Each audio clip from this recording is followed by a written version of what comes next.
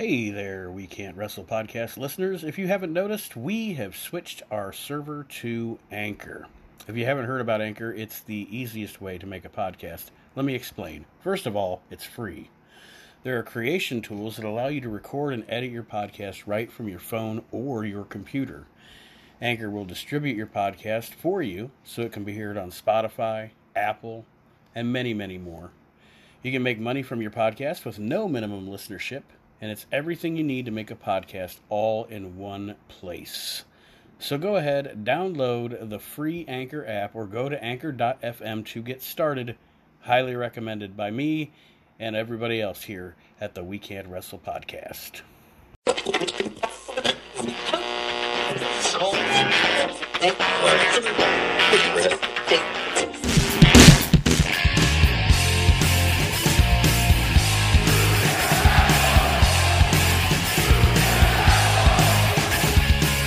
You're listening to the We Can't Wrestle podcast.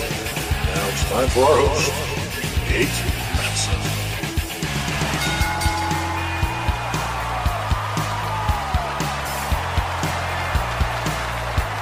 Hello, wrestling fans, and welcome to episode 103 of the We Can't Wrestle podcast. As a matter of fact, not only is this episode a podcast, but we are live on Facebook and YouTube, in the Facebook group, the Facebook page, and the YouTube page for the We Can't Wrestle podcast. Nate, Aaron, and Kyle here with you. And this week's show is going to be a watch-along of WWF SummerSlam 1993.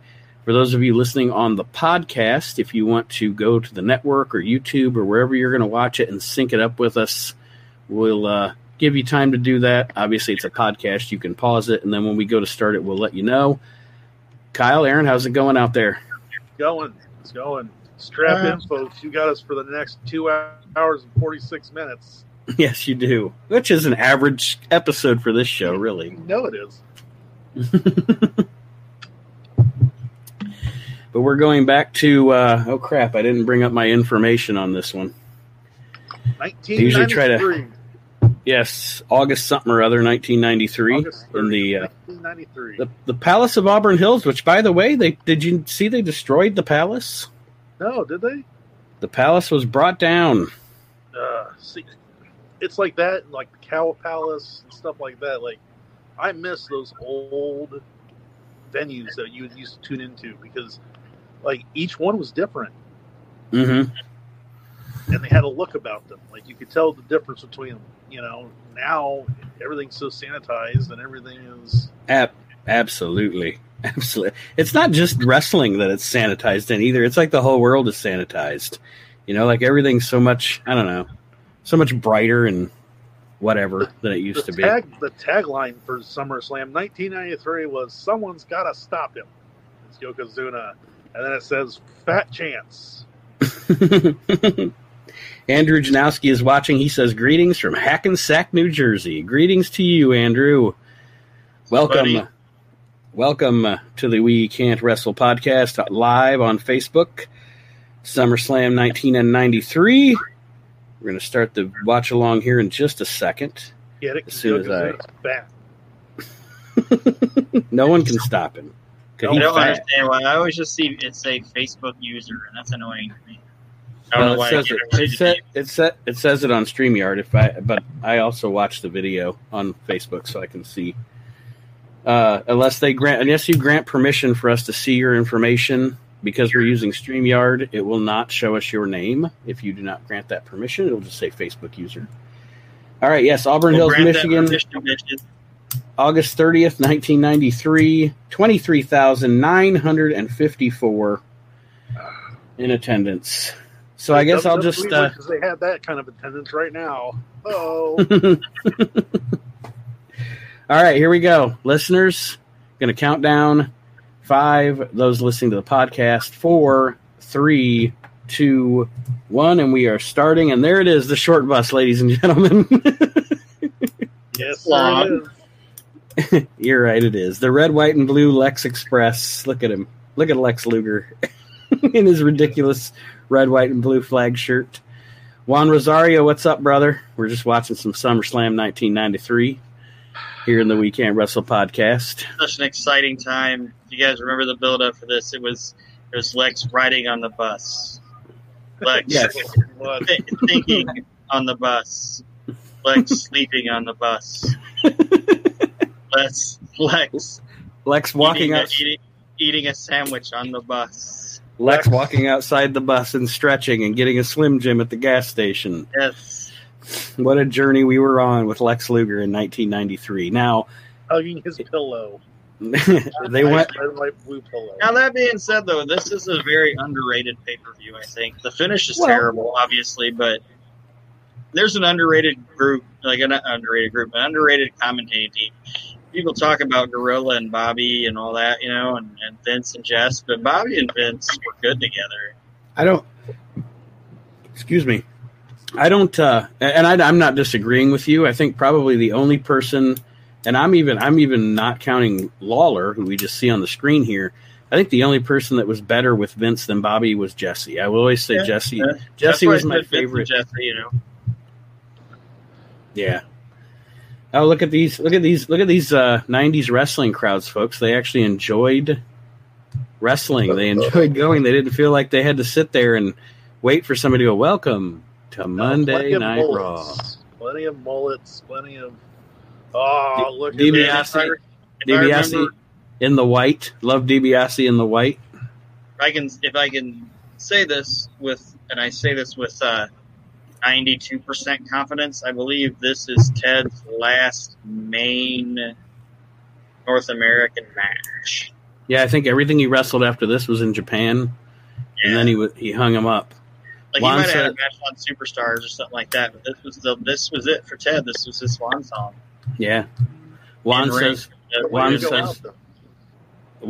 Lex is the replacement of Hulk Hogan at the time, LMAO. Yeah, we'll get to that. We'll talk about that when we get to that match. I have a lot to say about the Lex Luger push and WWF trying to replace Hulk Hogan at this time. The difference between Lex Luger and Hulk Hogan is that Hulk Hogan had babyface charisma and could actually work if he needed to.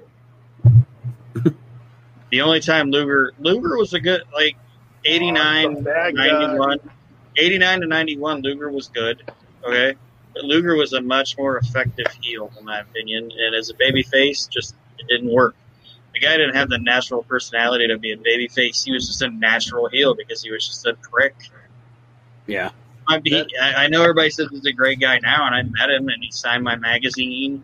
It's up on my wall here and everything like that, and he was cool when he did it, but you read anything about the guy or hear any comments about him, at this time he was just a prick. That's what he should have been presented as.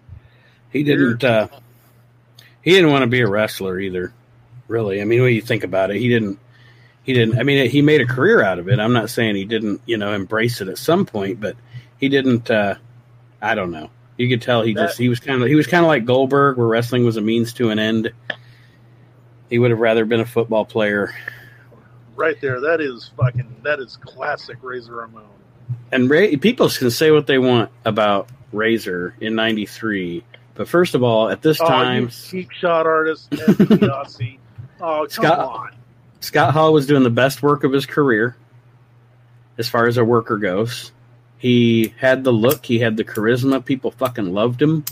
And people shit on... When we did the WrestleMania 9 episode, every single person that was on that panel with me shit on Razor Ramon and Bob Backlund being on that pay-per-view. But you know what? Razor Ramon and Bob Backlund did exactly what it needed to do on that pay-per-view, and they didn't even know that it needed to do it. That match is what made Vince realize, damn, we could turn this guy face, pal. And Razor's one of the few guys that didn't turn face because they wanted him to. He turned face because the fans wanted him to. Mm-hmm. Yeah, that's what I'm saying. Look at that. I agree, Juan. I agree, sir. Yeah, he should have been. He should have been WWF champion at some point in his run. The problem, and the reason, looking at it now, I could understand why they didn't want to. The guy had baggage, Mm-hmm. Yeah, but I mean, really, when it comes down to it, everybody has fucking baggage. Shawn Michaels, maybe. Good God. Hogan had baggage. Yeah. look at this. DiBiase, twilight of his career, still working like a fucking machine. He's also one of the greatest of all time. You talk about great heel wrestlers, Ted DiBiase. Now, what I'm going to say is, if those of you and I did not, and he's doing this hurt. He's doing this hurt. Yeah, and I got to say this about DiBiase. And at this time, probably 1993 or even the 80s when he was the $1 Million Man. At that time, as a wrestling fan, I was a younger person. You know, at this time, 93, I was 14 during the SummerSlam. When DiBiase had his run, I was between the ages of fucking 8 and 14.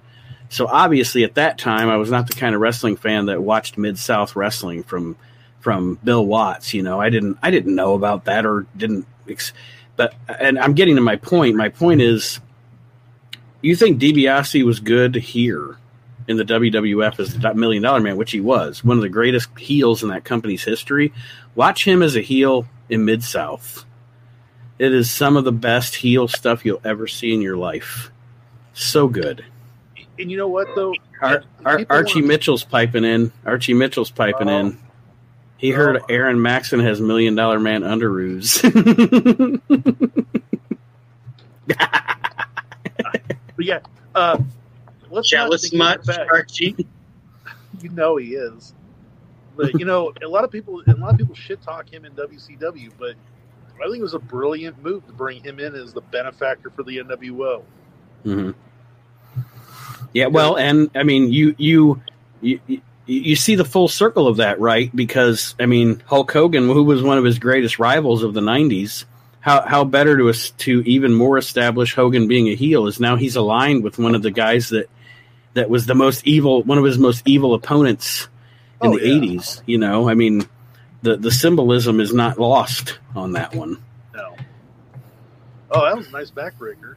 Yes, it was. Well, I heard that Archie Mitchell has Dino Bravo granny panties. Dun, da, da, da, da, da.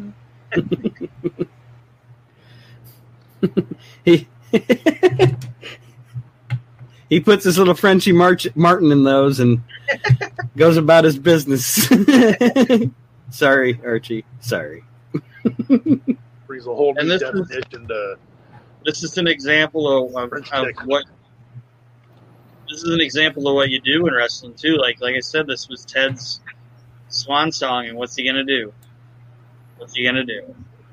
He's gonna put over the guy they're trying to push next. You know what I mean? Mm-hmm. Spoilers on this fucking. People haven't seen this. Just saying, like, Ted's doing what you're supposed to do in wrestling, and he's doing right here. He's doing right here what you're supposed to do in a match. He's the heel. He's wearing the face down, putting him out, got him in that moment of desperation. Juan to start to come alive for him. Juan comments, if it wasn't for Scott Hall, NWO would have never happened for sure. Yes, he was really, I mean, you say what you want about Hogan turning heel, making it what Scott Hall was the heart of the NWO to me. His attitude, his swagger, his I don't give a fuck attitude was really, I mean, Nash too, but Scott Hall just, I don't know. The problem with Nash was he didn't know how to fucking use words. Look at the adjective, play. Yeah. How did you fuck that up? And this match stems from Monday Night Raw, and when Raw was was showing you that anything can happen on it, and it stems from the first big what the fuck moment for Monday Night Raw when Sean Waltman pinned Scott Hall, and nobody saw that shit or you know what I mean? Mm-hmm. That's something nobody saw that shit coming. No. And DiBiase and everybody was making fun of him and everything like that, and turned him face. It was just, and that's an example. A guy lost and became a bigger star than what he was before. Go back a few minutes ago with that suplex. The way Scott sells that fucking suplex, like you don't see that now. people they'll take that bump and then they'll just be like, oh, and they'll get right back up. But like, as soon as Scott hits, man, he arches his back up like, oh hell, you know. Mm-hmm. I miss that. There's a reason why. There's little subtleties in wrestling that, of course, I'm preaching to the choir here, but it's fucking lost, man. This match has not yet had. I mean, we've gone. Oh, you dirty cheat! Oh. We've gone about 11 minutes in this match. Not yet has there been a high spot. I mean, we're about to get a spot, you know, like a heel tries to cheat spot, but there hasn't been a high spot really. There's just been two guys working, and look at that. You know, the heel gets his comeuppance, and he's about to go down, Chico. He's about to eat he's going to eat the razor's edge, man. And he hasn't got up. We'll see how he drops him. Oh, he likes Ted.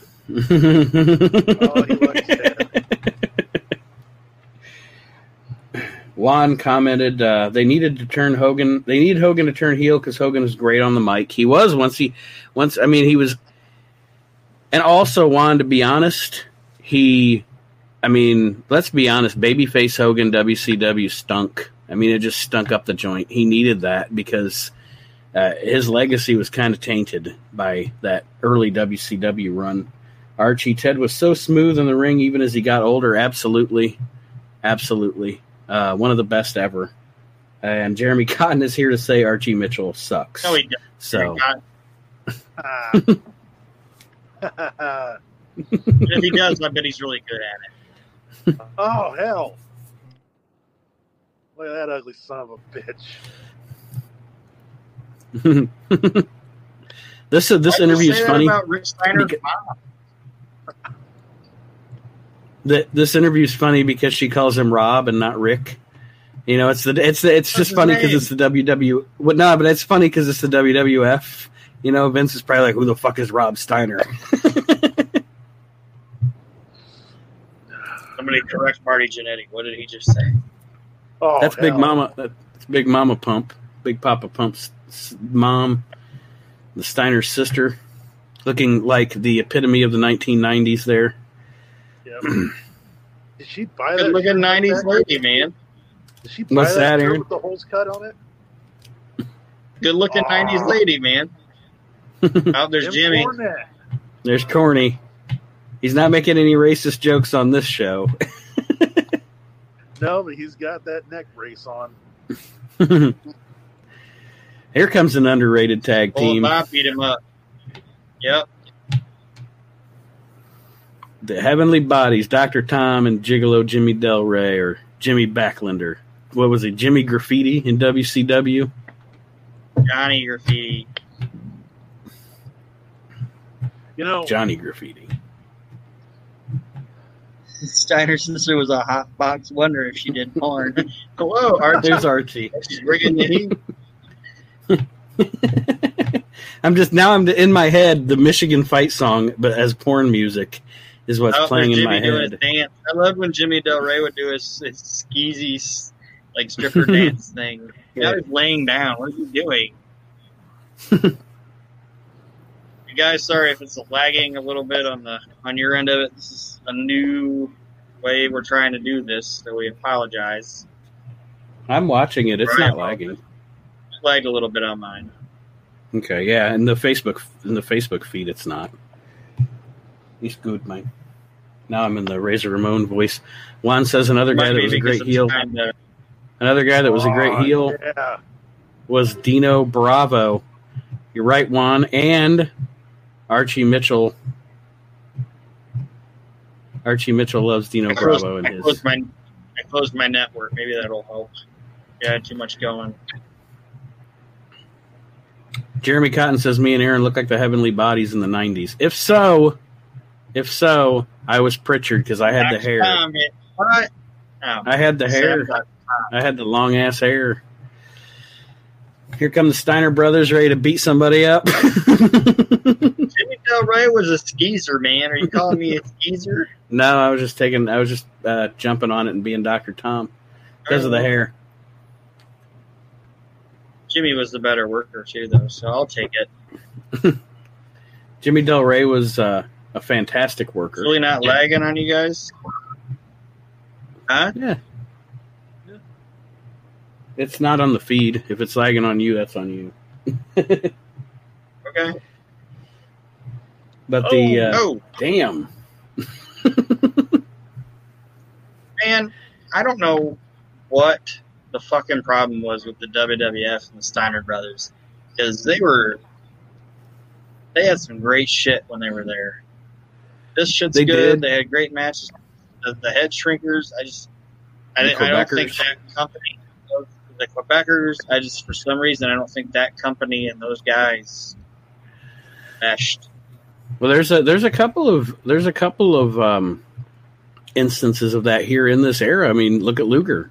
You know, like Luger came in lots of fanfare because they signed him away from WCW or whatever, and then they try to give him a push, and Vince or somebody decides that they're not WWF material or whatever. So I don't know. It's just, and to me, to be honest, the Steiners.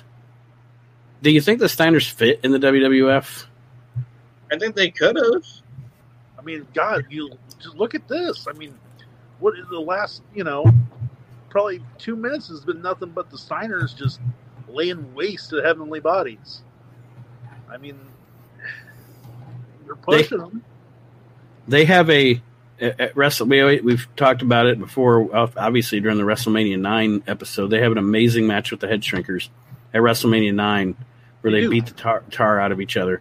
But let's not forget about that match at Royal Rumble 93 with the Beverleys. Yeah, they fucked the Beverleys up. Here's the problem. 1, they're not Vince McMahon creations. 2, they're a tag team. It's 2 strikes against them. Yeah, right there. You're right. Unfortunately, that's the problem. Like, these guys have the best wrestling match on the show. On this show? Yeah. On this show, they have the best wrestling match on the show. I like Michaels and Perfect better, but this one's really good. That match is weird. It should have been better than what it was, and I don't know what it. I think Kurt was hurt. I guess we'll get into it when we get to the match. But this is the best wrestling match on the show. The best thing on the show is the whole Doink Brett Lawler thing, and that's sports entertainment. You know what I mean? Yeah. And I'm not knocking it. I think it's fantastic, but just this is the closest. This is how do I want to say it? This is like a territory match on WWF. Well, I was about to say the Brett Lawler Doink thing coming up later is a very territory thing too. It's like the most Memphis thing WWF ever did. Yeah, but they got like a sports entertainment vibe to it. You know, it's all really good. And this, like I said, this is an underrated fucking pay-per-view. Juan Rosario said Archie Mitchell is Bastion Booger. Damn, Juan. Damn. Why is everybody bringing the heat to Arch? Because Archie trolls them, so they troll back. Archie's a troll, so he gets trolled. He knows. He's all right with it. He's got his troll card. He's cool. I know this is silly sounding, but god damn, look at how loose them fucking ropes are. Oh, damn, look at that bulldog. So if we start Sorry, I wasn't trying to ignore your point, Kyle. If we start a promotion, should Archie come out to Red Hot Chili Peppers Under the Bridge? Not that kind of troll. That's where trolls live. Fucking Jim Cornette. Jesus! Oh, Jesus Christ! Man, Jimmy Del Rey was the shit, man. Del Rey was like, "Fuck it, I'm doing a cannonball on Scott Steiner." I don't care if the camera catches it because they didn't. They didn't know that shit was happening. He just did it. Hell no. This was them getting signed, basically. You know what I mean? Yeah. Yeah, because they were still working with the Rock and Roll. Doing his dirty dance. It's great. They were still working their feud with Rock and Roll and Smokey, weren't they? At this time. Yeah. This was them. This is the Heavenly Bodies trying to get signed. Little side note about Jimmy Del Rey, or no, it's either Del Rey or Pritchard. I think it's Pritchard. When he comes out in the '95 Royal Rumble, Lawler's like, "Oh, it's Dr. Tom Pritchard. This guy's great, McMahon. He's gonna have." You know, he's just putting over Dr. Tom Pritchard, and he's like, I really like him. And Vince McMahon's like, you think he's going to win the Royal Rumble? And Lawler's like, I don't like him that much. Want to answer your question? I'm pretty sure it's not. I think it's still the same size ring that the WWE. Juan asked, was the ring in the 90s bigger than what they have now? It may have even been smaller. The rings now to me look huge, and I don't know. They look gigantic to me now. So they can work all their little silly spots, do those little high spots. Plus, they have to have their 8-man elimination matches and shit. WCW's ring was what, 18 by 18? I think so. WCW had a tiny ring. Oh yeah, I think WWF's was 20 by 20. And WCW wrestlers had to adjust a lot because they weren't like the WWF where they took around the same size rings. Like the center stage ring was super tiny. When the Nitro ring was bigger. And yeah, so at WCW you didn't even know you had to fucking adjust to like 3 or 4 different rings. Like I read when WWE bought WCW, they got all their rings and shit, and like they set them up, and they were like, "Fuck it, we're not using these." Like they basically gave them the fucking Deep South, and that was what they did with them. And that's where Luke Gallows learned how to do his craft. WWF was like, "We can't even train guys in these rings." Jody Hamilton was like, "I can. I've already done it." Well, of course, Jody Hamilton did. All he's going to do is fucking stretch you.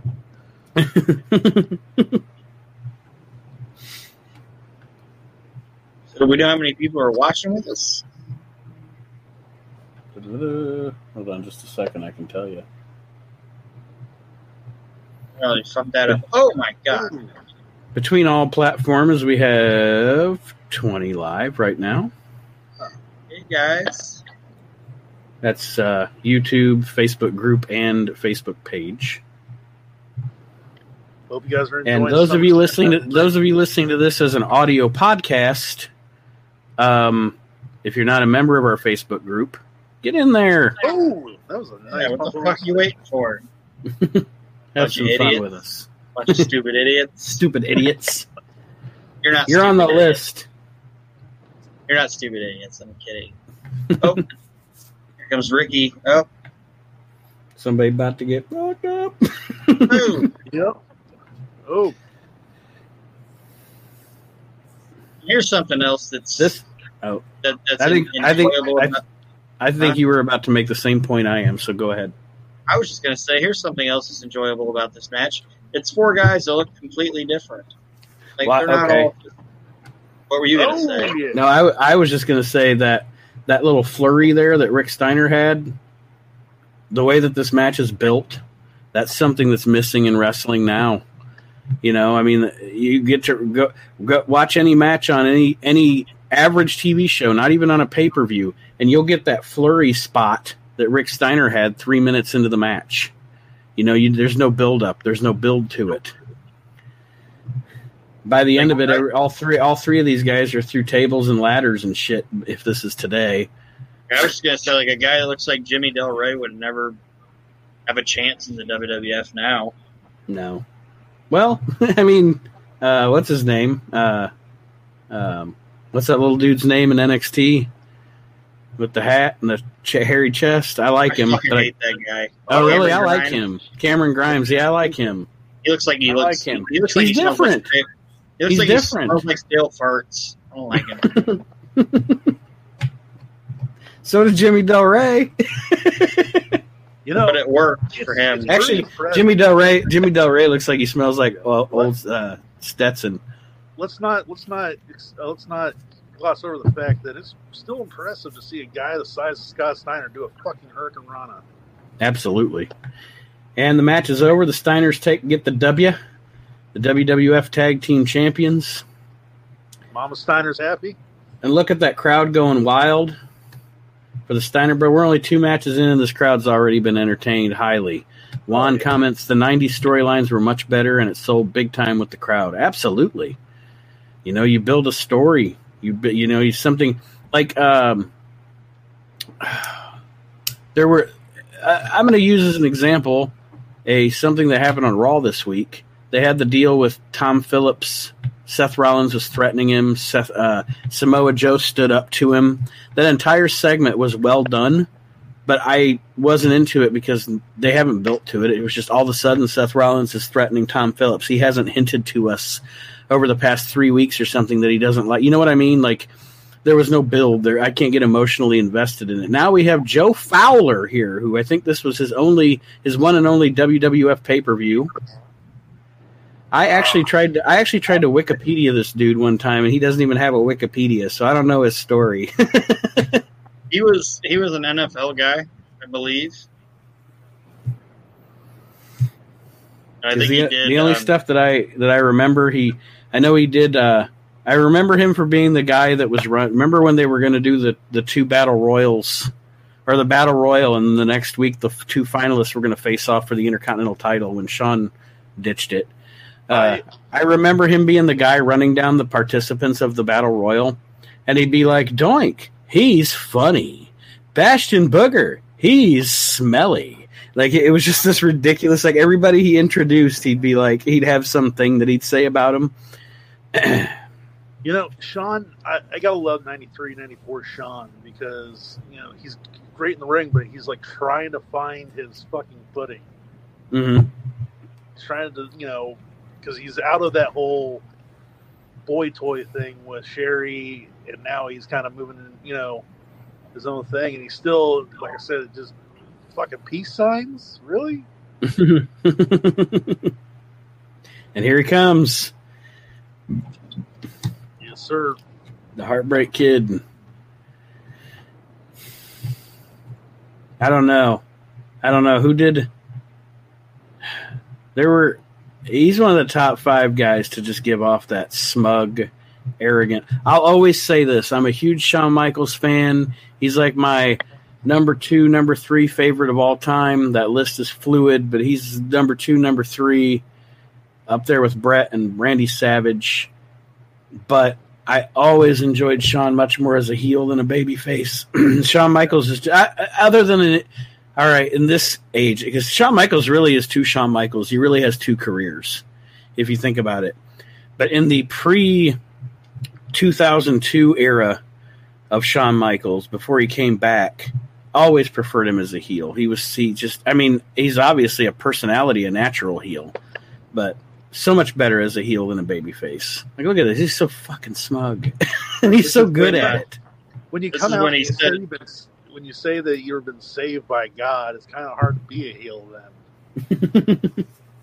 This is when he said that Chief Jay Strongbow was calling him Tiny Elvis. Because he was chubby? Yeah. And here comes another one of my favorites of all time. Which is also... Mr. Perfect Curt Hennig. Oh, yeah.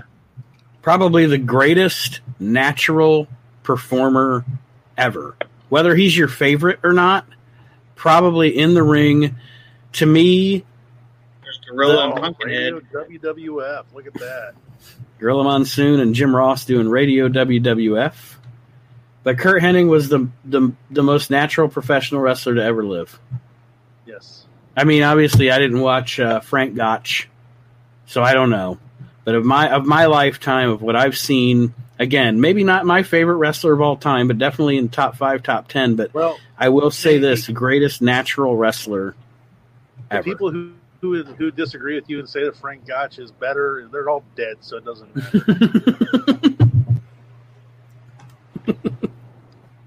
Good point. Am I wrong? Super good point.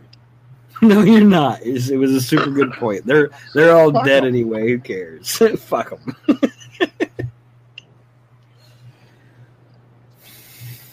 Oh, I'm getting hammered, ladies and gentlemen. And we're only a half hour in. All the mania in the ring. Yes, sir, it is. Jesus. Fucking Baby Earl. These two going to lock it up and have a great match. Like I said, Aaron said the Steiners and And the Heavenly Bodies was the best match on the card. I think this one's the best match on the card. I think Mr. Aaron, Perfect and Shawn Michaels. When it comes down to it, I think the problem is, like we've discussed many times before, it's Mr. Perfect and Shawn Michaels. Like, the expectations are so high. Like, how does it deliver? You know? Yeah. I mean, I don't know. Maybe I'm just a mark for the two guys, so I'm a mark for the match. Maybe I'm I'm a mark for him too, don't get me wrong. And I'm not saying, oh, this match sucks. No, I know. And that's the great thing about wrestling is everybody doesn't have to like the same thing at the same level, you know? That's good. That's good that we have a differing opinion. And then Kyle's going to be like, I love The Undertaker and Giant Gonzalez. It is my favorite match on this card. The fucked up thing is somebody in that building said that. You know what I mean? Like, somebody was like, that was amazing. Like, they drove home and they were like, Gonzalez Taker was great. Every wrestler has one fan. Every wrestler is somebody's favorite wrestler. Like, somebody out there is like, Giant Gonzalez was the greatest wrestler of all time. And they really liked El Gigante too and couldn't figure out why. Is it just me, or do they look like those the same guy? It's just got a hairy dick. Oh, that was beautiful.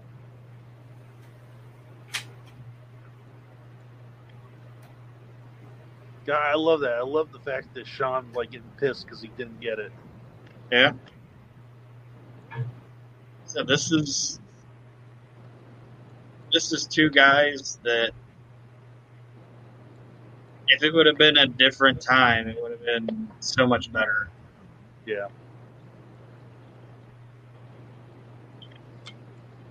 One, you're right. Who didn't love the Brooklyn Brawler? Yeah. You know, fuck. Brooklyn Brawler, Abe Knuckleball Schwartz. I can't see who said he was great on Baywatch. Oh.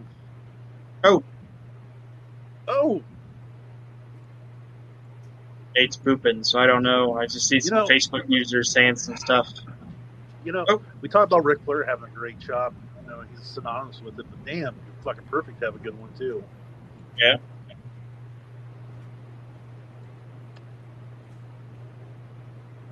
Like, anything Kurt Hennig did was fantastic, and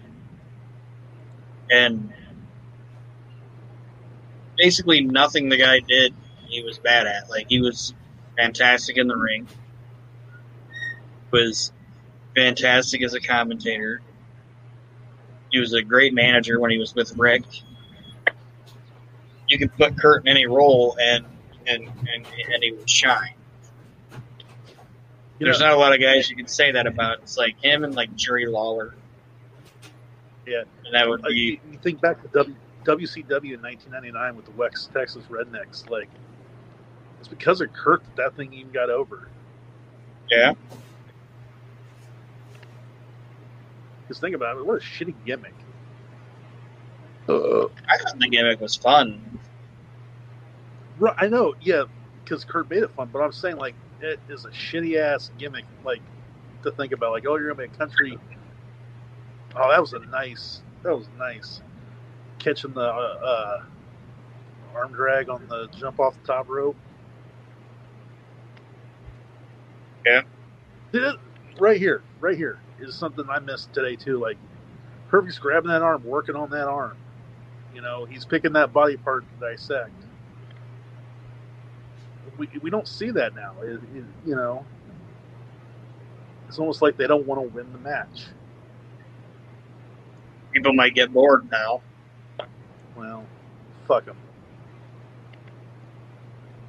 It's just a matter of retraining your audience. And this is the perfect time to do it with everything going on.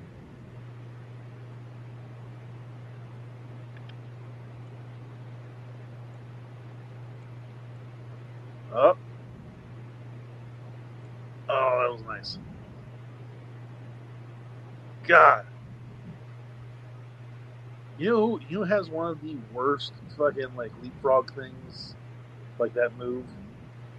It's Triple H. Never really paid attention to him doing a leapfrog. Well, like anytime he gets caught like in that move, that leg move where they fall back and he flips up forward, it always looks like he's trying to launch himself. It's not like where Sean just did it, where it looks natural. I mean, in his defense, Triple H has about probably 120 pounds on Sean. Well, this is true. But that's where Triple H shouldn't do it.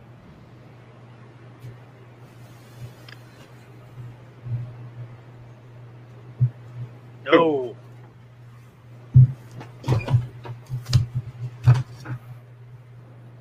But anyways, with Nate, he's on a jerk. Oh, hey, Nate. Hi. I was watching. God,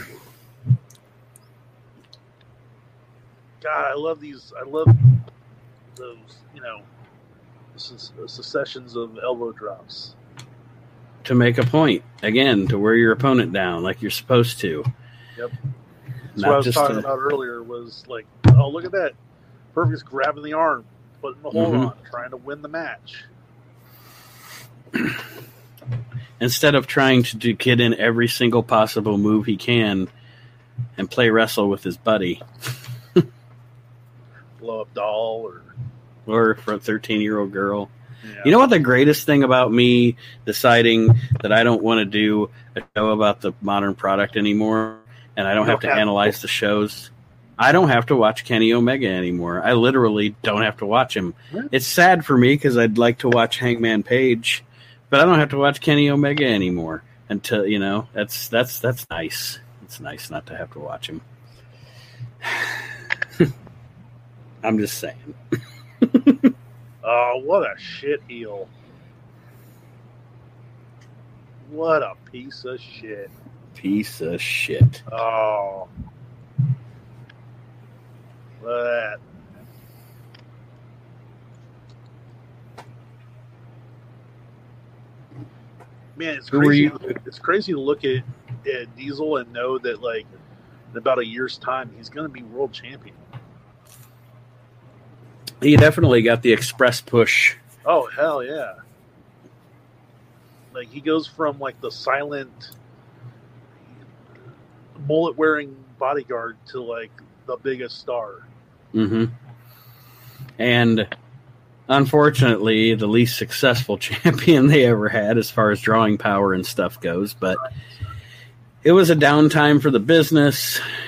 They were up against it with WCW. But I think the problem, too, with that whole thing is it wasn't like with Hogan where, like, it didn't matter what else was on the card as long as you had Hogan. Right. Now we're getting into the point where, like, you're expecting, like, 3 or 4 good matches on the card. Yeah, it's you're getting to that point that they eventually really got to during the Attitude Era where your top of the card is more an ensemble cast. Yes. Where you can interchange main eventers. You get to the point in the 90s where at any time you could have The Rock, Austin, Mankind, Triple H. There's one other guy, I'm forgetting, Undertaker, on top. Whereas, like you said, like to you, what you were saying, at this time, the marquee doesn't say Hulk Hogan anymore; it says World Wrestling Federation. Right, and that's another thing that, to be honest, has been lost. Is they don't build stars anymore because it's all about the brand. Yep. It's all about WWE. That's why Jack Swagger was the world champion. And then a year and a half later, Jack Swagger was on the bottom of the card. You never, ever, ever would have seen back in the day a guy get to main event status and then get by 2 years later, he's on the bottom of the card. Yep. Being the world champion was a ticket to being a main eventer the rest of your career back then. Yeah, it was something you could play off of, Mm-hmm. The only one back then that kind of happened to was Slaughter. if you remember, like Yeah. after the run with Hogan, after the title run and everything, once he turned babyface, he got moved down the card quite a bit. But You know, by the next WrestleMania, he's in that 8-man tag. They're just throwing the guys in they wanted to put on the card. You know, Slaughter was at the tail end of the twilight of his career when that happened. that's true. That's true. You know, it's not like Jack Swagger where it's like, hey, this guy has, you know, thousands of matches ahead of him.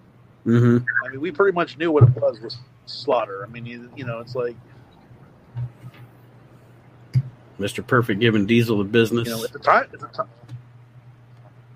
Yep. Oh, come on.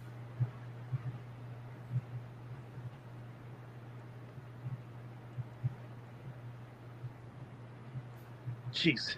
Fucking Earl. Yes, that's exactly what an outside, I guess, I don't want to say manager, bodyguard should Yep. be. Is that fucking... I miss that doing the shit behind the ref's back. Being that pestering pain in the ass, you know, your baby face is gaining the advantage, and now thanks to this SOB on the outside. And now look at that. Shawn Michaels raising that belt up. Yep. Perfect giving Diesel the business, giving Shawn Michaels the business. So your match didn't have a satisfying finish, but it has a satisfying outcome at the end because you got a little beat down here from the heels on Mr. Perfect to keep some heat on the feud because the feud wasn't over yet. They were probably still going to work the loop. Yep. Give him just a little bit, just a glimpse, a shimmer of hope, and then cut it off. Mm-hmm. Build heat for the return. Because back then, I mean, it's not at this time. Things are changing. 93 is a year of change, but wrestling was still kind of booked based on how you booked when you were going to be in Madison Square Garden in September, but you're coming back in October. You know, so you got to build something for next month in the Garden. Well, see, that was what I think was interesting to hear, like Bruce Pritchard and all them talk about, like with like Hogan. When Hogan would come to, you know, Madison Square Garden, they're always like, "Oh, why is he on in the middle of the card?" You know, and a lot of it probably had to do with the fact that they wanted to get to this hotel before room service and everything. But Yeah, like probably. Pritchard said, it was like so we could sit there and be like, and next time we come here, it's going to be a return match with Hogan versus, you know. Mm-hmm. You can sell it for the, you know. Here's another one of the greatest workers of all time. Joe Fowler interviewing the 1-2-3 Kid, Sean Waltman. Look at all the amazing workers on this show so far. I know. I mean, another bell to bell, one of the greatest of all time right here, Sean Waltman. God, look how young he looks. I mean, I know it's 93, but I mean,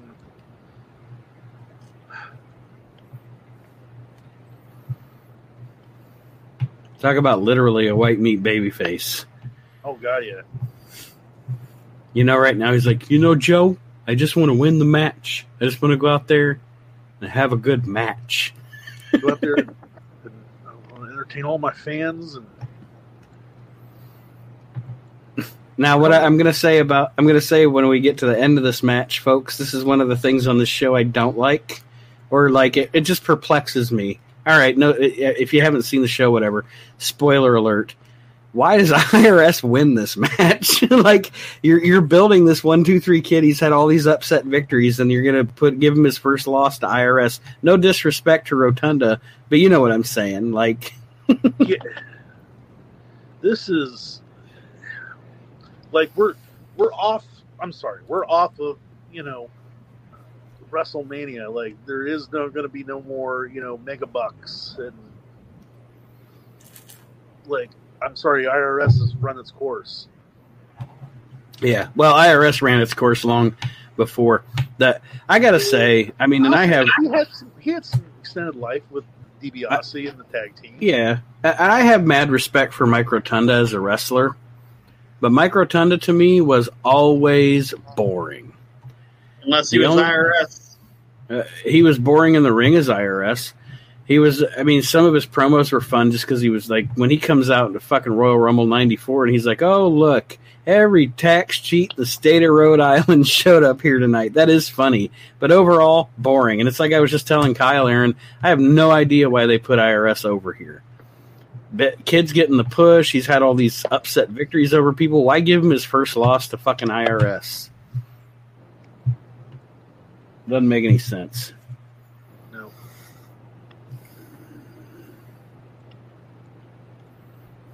Well, yeah, I was never a Rotunda fan. I don't know, just not my cup of tea, I guess. You know what? You know when he lost all charisma when he went and became Michael Wall Street, WCW.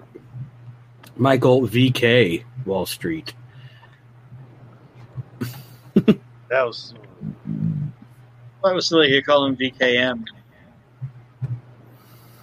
Yeah, the epitome of the Monday Night Wars. There, little pot shots at each other. WWF did it too. I'm not saying they didn't, but it's one of those things. Like looking back now, you get it. But like at the time, it was like the fuck. I mean, he was a pivotal member of the NWO. Don't forget that. Yeah, pivotal. He maybe went and got the coffee for Hogan. His entrance was when they officially started having too many members in the NWO, if that's what you mean by pivotal. And it was funny, too, when he joined him and Bubba, him and Ray Traylor, when they joined the NWO, both of them were just like, fuck it, I don't need to look good or anything anymore. Yeah, you ever notice that? Like, they both start looking all shabby, and they just got, like, the NWO shirt, but it's cut off, and... jeans and fucking long hair. Bubba got all big and fat, and his beard was out of control. Now, Ray Taylor before that was even pretty shitty because he was the Guardian Angel or something like that. Oh yeah, he was the Guardian Angel. He was the boss. Jesus, the Guardian Angel thing was ridiculous. When he turned heel and snapped, though, it was great. He's like, "They got right there, what he's supposed to be in that ring." Oh, talking about a unkempt fat guy with a beard. Aww. We're welcoming Chris Wood for those of you. Me up. There's like a 10-second delay because I'm watching on my computer and my phone's right underneath it.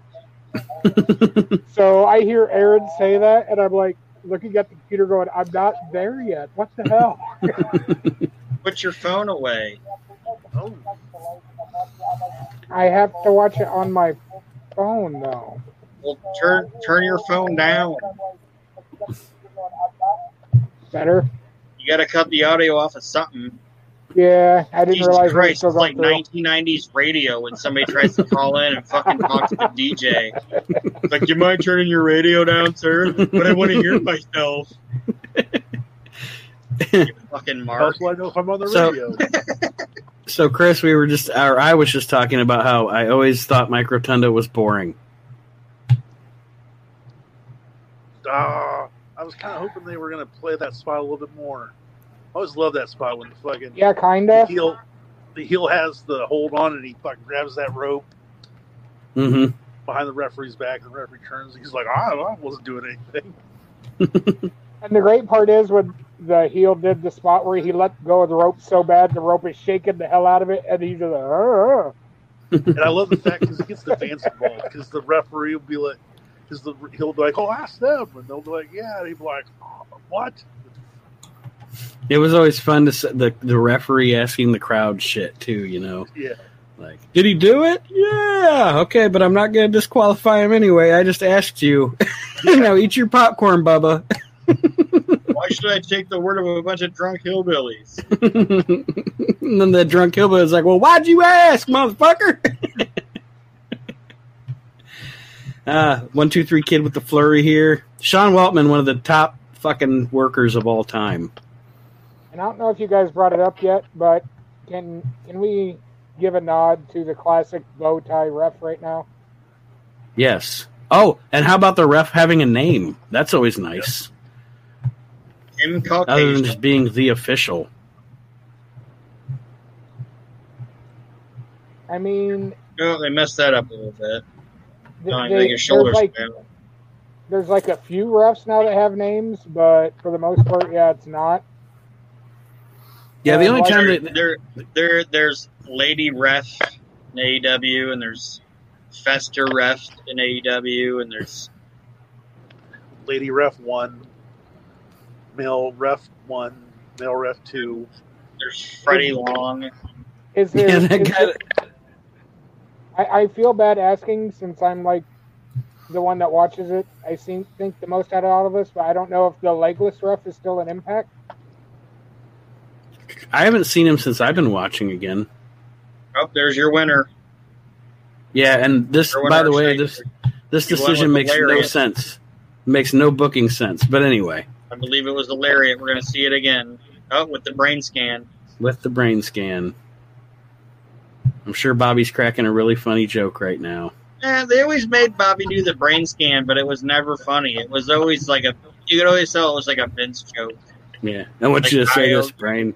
The Good shit, IOU, pal. that's what he's doing with this. The IOU. And Bobby would even give it the ha ha ha laugh to let you know that. Vince joke. The IOU. That's Vince. Oh! Oh! There's Owen and the stupid heart. Owen Hart looks like a 14-year-old kid ready to go to homecoming. Owen and the stupid heart. Yeah, that's funny. That's stupid. Who's ever hosting, move your mouse cursor off the stupid heart's eyeball. Thank you. Bruce is stupid for like a lot of reasons. One, just look at him. Bruce Two, wanted to be the one.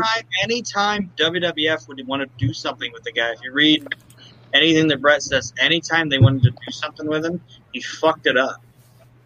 He tried to go into business for himself. He pitched the Owen story and wanted it to be him. And then he just go into business for himself. Thank God it wasn't him. Like, he Like- even like looks- in 90 he just like looks in like 90 a bitter man. Yeah. Like in 92, like he cuts that promo where the Hearts are supposed to be like supporting his brother, and he's like, Brett's an egotistical person, and then like he fucking hard way punches like potato Steve Austin at like the Calgary Stampede. It's like, why would you potato the guy that they're wanting to put their shit behind? You know what I mean? Bruce Hart's an idiot. Here comes Brett. It's fucking fantastic. I love that jacket. They're about to do one of the best one-night angles in wrestling history. It's really sad that we can have the audio on. Bruce is like Jerry- the original Dolph Ziggler. Don't compare Dolph Ziggler to Bruce Hart. No, I Sign mean back with on the and get whole. on your phone. I mean the whole. It should have been me shit. Dolph's right. I'm the one that sounds the most like my dad. That's Smith. Well, Smith looks like he's like Stu's doppelganger. Smith looked like him, talked like him. Yeah. I really don't know that I've heard Smith talk enough to make an Yeah, I've educated watched opinion interviews on and that. shit with Smith Hart before he passed away. He was pretty vocal before he died. I love this here, man. Lawler's like, I was riding down 75 and some old blue-haired old lady ran me off the road. It's fucking fantastic. I asked these guys earlier, He's Chris. he's mad at the curtain. It's great. I asked these guys earlier, Chris, did you know they demolished the Palace? Oh, did they? Yeah, I saw that the other day. I was very sad. I went to a couple of shows at the Palace, not wrestling shows, but I went to quite a few concerts at the Palace back in my youngin' days, and it was like it's the way I look at the Toledo Sports Arena too.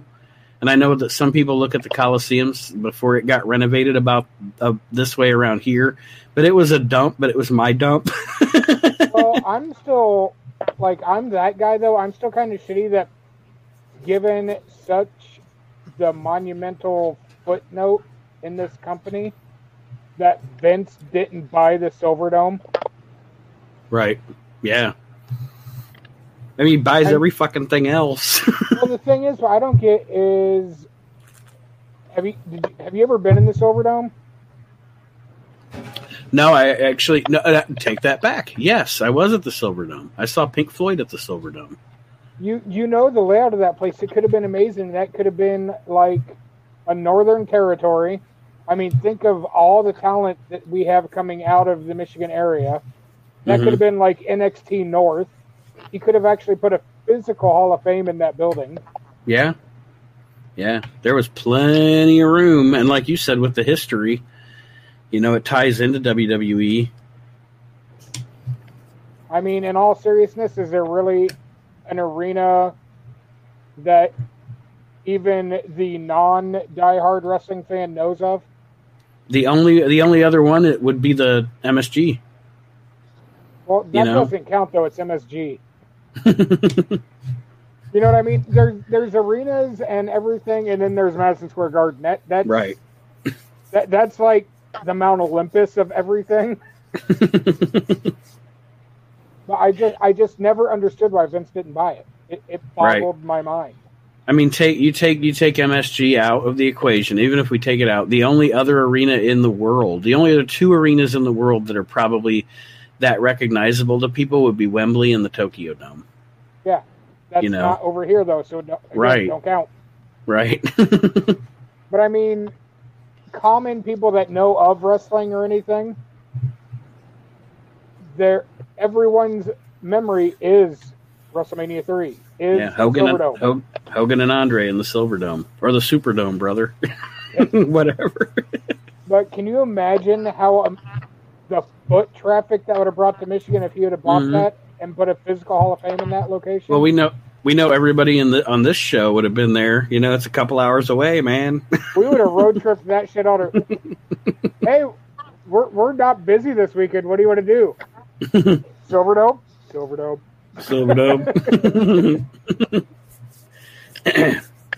Well, they're doing the classic ice pack thing on the knee, like the 20 style ice pack that nobody uses except on TV. Pettengill's underrated, by the way. Those of you watching along with us on audio, if you want to be synced up with us on WWE Network, I am at 5752, because this is going to be episode 103 also. Those watching on Facebook or YouTube, welcome. Thank you for being here. We're watching WWF SummerSlam 1993. I'm here along with Aaron, Chris, and Kyle. Actually, right now, Kyle's blanket. But, hello, Kyle's blanket. What's your opinion on this match? It looks like a fucking turtle. It's pretty good. It does look like a turtle. Kyle's not a furry. He's a Shelly. I thought it was Kyle. I didn't even know he left. Turtle. He is turtle. He is the ominous turtle. Now what's he doing to the turtle? What are you doing to the turtle? I'm teaching him the definition of love. Oh my! There's only one way that he needs to learn. You're like Marty. The turtle is. It's hiding its head on both sides right now. The turtle is Marty Jannetty, and you are the drug dealer. Oh, I was going to say that. That's the joke I put out. I put out that the first time ever that I moved to a small town community and somebody said, "You want to go back out and play? You want to go out back and play cornhole?" I was like, "Oh no, I'm in a Marty Jannetty situation." If I was his publicist, I'd be like, "Dude, quit fucking, just stop." You think Marty Jannetty has a publicist? He needs one. Here comes Matt Bourne. Here comes Bourne, guys. Here comes the Doink character in the last great phases of its gimmick. Because heel Doink was fucking fantastic. Right there. Gold. Got a stogie. It's terrible. And the man behind the makeup, Chad Austin, was even like, nope. I didn't want anything to do with that guy. Yeah. Did you guys hear that in the interview with Chad? When I talked to Chad about this is shit. This shit's funny because it was supposed to be Owen. Owen read Bruce. Bruce deserved it anyway. Yeah. Here it comes. Oh yeah, there you go. He fell on his fucking Owen head. was supposed to get in the way of him. I heard about that. Like Bruce said, if 1 ounce of water gets on me, I'm going to be pissed. And Owen was supposed to jump in front of him, and he waited. Owen was like, "Oh, you're going to be pissed." See, look at Bruce. He's like fucking punching referees and shit. Like, what the fuck, man? Like he's trying to like hem up and take fucking heat off the match. Bruce is a fucking idiot.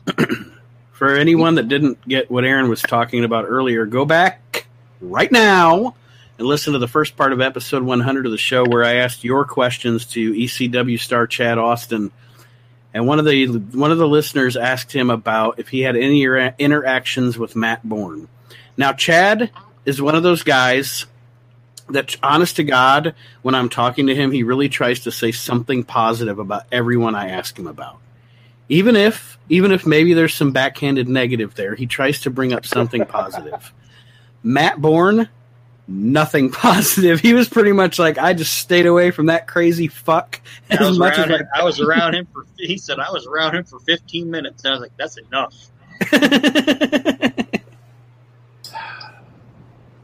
Have you ever watched Kevin Nash's feud on him? I don't think so. It's funny because Matt Bourne like goes off on Kevin Nash saying that like he should never been broke into business because he used the word fake. And he's like, because I'm not fake and my father's not fake. Nash is like, well, that's good because I'm not fake and my dad's not fake. We're real. We're right here.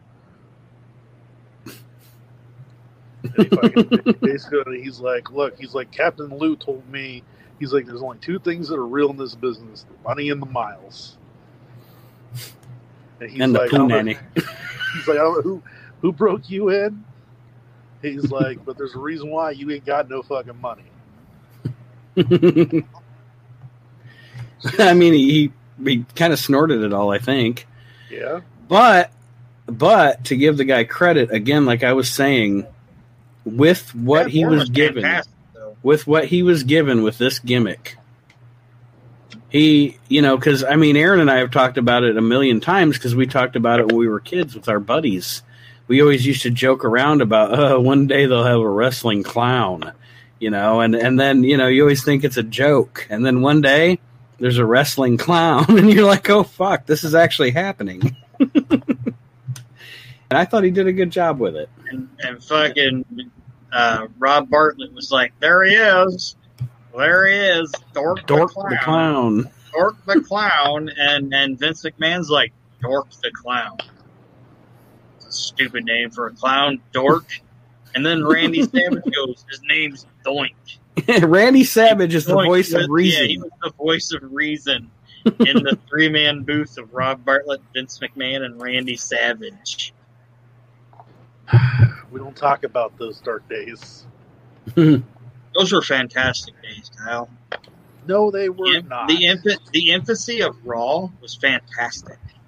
Them trying to figure out what the fuck they had, and Rob Bartlett had some funny shit until Vince started producing him. Once Vince started producing him, it wasn't funny anymore. But when they were just having Rob Bartlett be Rob Bartlett, he was funny. One of the most unwatchable episodes of Monday Night Raw is the one where Rob Bartlett is Vince McMahon the whole episode. Oh, yeah, it's terrible. I can't even watch it. You can't tell me that wasn't Vince McMahon's idea. Right. And Vince thought definitely it was funny. was. And Vince thought it was funny. Oh. But...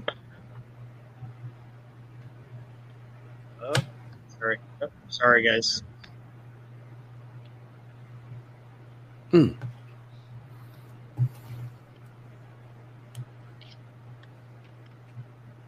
This is just 3 talented human beings. Yeah, Brett, Lawler, and that ref are pretty damn good. What's wrong with Matt Bourne? Matt Bourne was apparently a psychopath, but there was nothing wrong with Matt Bourne when he was in the ring. Yeah, I mean, you can. I mean, let's be honest. I mean, Jake Roberts. Jake Roberts. Shitty I watch Jake Roberts on my TV, and I am fascinated, and his psychology blows my mind. He's one of the greatest workers and promos of all time. Piece of shit human being. Yeah, I mean, that's fine. I can ignore that and let him entertain me on my TV. Piece of shit human being. I'll keep saying it over and over again, but Lawler ain't that great either. Yeah. Come down to it. He's got his vices. They ain't coke, but it is what it is. I don't want to touch that one. Lawler would. I know he would. Depends on how aged it was. Which, have you ever seen that interview with fucking Paul Heyman where he's talking about Jerry Jarrett? When he first broke in or whatever. He's talking about Jerry. He's like, oh, I'm the one that took him to the sandbox. It's like, oh, she looks like she's real fun. There you go, Jerry. It's like, Jesus. I love the Jerry Jarrett Dutch Mantel story. Yes. Right, You know, on food. Yeah. Jerry Jarrett gives a speech to the guys in Memphis in the locker room about not being on drugs. And Dutch Mantel goes, Jerry, the way you're paying us, we're not even on food. Fucking Dutch for you, man. Oh, God, that's one of the greatest punchlines ever. I love it. It's so funny. Well, then you wonder why fucking Jerry busted fucking Paul Heyman's fucking jaw on Monday Night Raw when he had the chance. It's like, I wonder why. Everybody who ever gets the chance takes that shot at Paul Heyman. Yeah. Doink working the leg. Hey, look, more good wrestling here. You never see this move at all ever anymore. No, I was just thinking that. I'm like, man, I have not seen that in ages. Why did he just kick the rope? I didn't even notice until just now. Fonzie's the referee of this match. Come on, baby. I wonder how many times he said baby during this match, because Fonzie loves to say baby.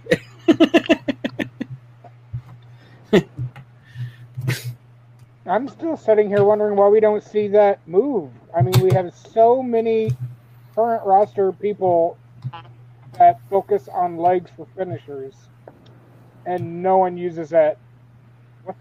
I don't know. Because it's not. That's it's not not good storytelling, pal. Oh.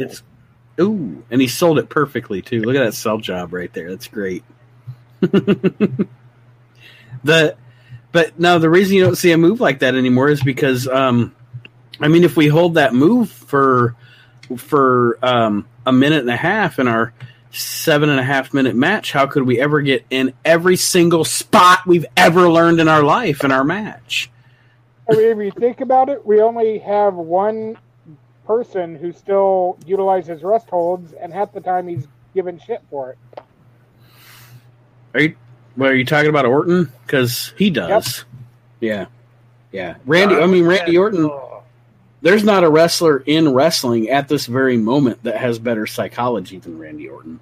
And Kyle and I get is people like Keith Lee and Dijakovic, they are built for rest hold type things, because to me, like the big monster type guy doing a rest hold type thing, it just gives off more of a pain type scenario because it's a big fucking dude. God damn. Right.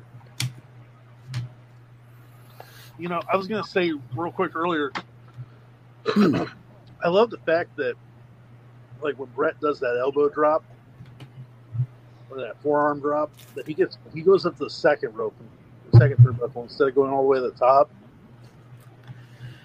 It's little shit like that like makes him stand out. Well, I'm being perfectly honest from a physics standpoint. Yeah, I know wrestling's about exaggeration, and Owen is frozen right now here. I know wrestling's about exaggeration, but from a pure physics standpoint, the shorter you hit it, the more it would hurt. Exactly. Yes, the more impact it has. So yeah, I mean, Brett ever go off the top? I don't think so. He even did his superplexes off the middle rope. Yeah. Yeah. Brett's like, I'm not going to the top rope unless you pay me an extra $10K. Like fucking New Jack when he would jump Bruce off. is like, I'll do it for 2. Everybody's like, get the fuck out of here, Bruce. Bruce is like, I'll do it for Hall of Fame induction and some Krispy Kreme donuts. There's Jack. There's Jack Jack on Tunney. the Take Tunney. Jack on the Take Tunney. That's what Bobby always called him. Bobby Heenan at Royal Rumble 92 goes, best president since Noriega. And I love the fact that he came out and Doink's like, nope.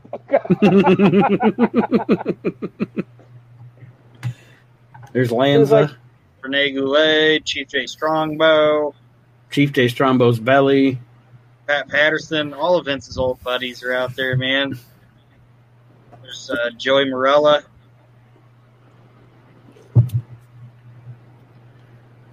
Nate, your shit's Our video's freezing. Sorry, everybody.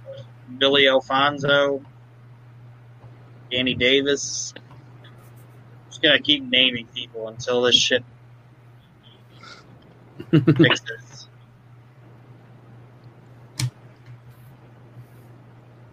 You want to get the patty melt? Yeah, I'll get the patty melt.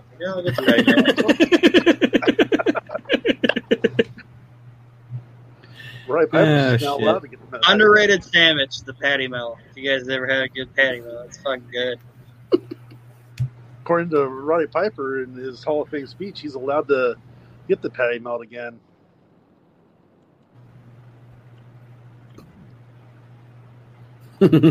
What? Your Patterson's tie. What the fuck is going on? And what was Kyle talking about? You don't remember Piper's? I don't know. Piper's induction ceremony of the Hall of Fame. He's talking about being kicked out of fucking Denny's or Steak and Shake. He's like, I can finally have the patty melt again. They let me back in.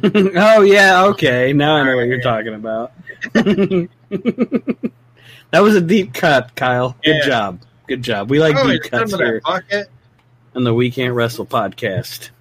Sorry, everybody, for the video lagging. It is what it is. You don't like it, go away. Yeah. Yeah.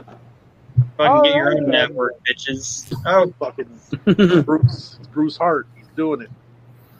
It's the internet. It'll catch up eventually. Now we've finally got Brett gets Lawler in the ring. We went off topic for a little bit. Those of you watching along. Yeah, not us. No, never. This is great heel babyface shit. On topic and professional. That was good heel shit, Aaron. Great heel. Well, the heel should always believe what he's saying, right? What I'm saying is true, even when it's wrong. The babyface finally gets the heel in the ring after he's faking his shit. And then the greatest thing about this is just the fact that, and it goes back to oh god, what show was it where we were talking about JBL as a heel champion? You and I had talked about it. How JBL was champion for almost a year, but every title match he won the match. Yes, he came.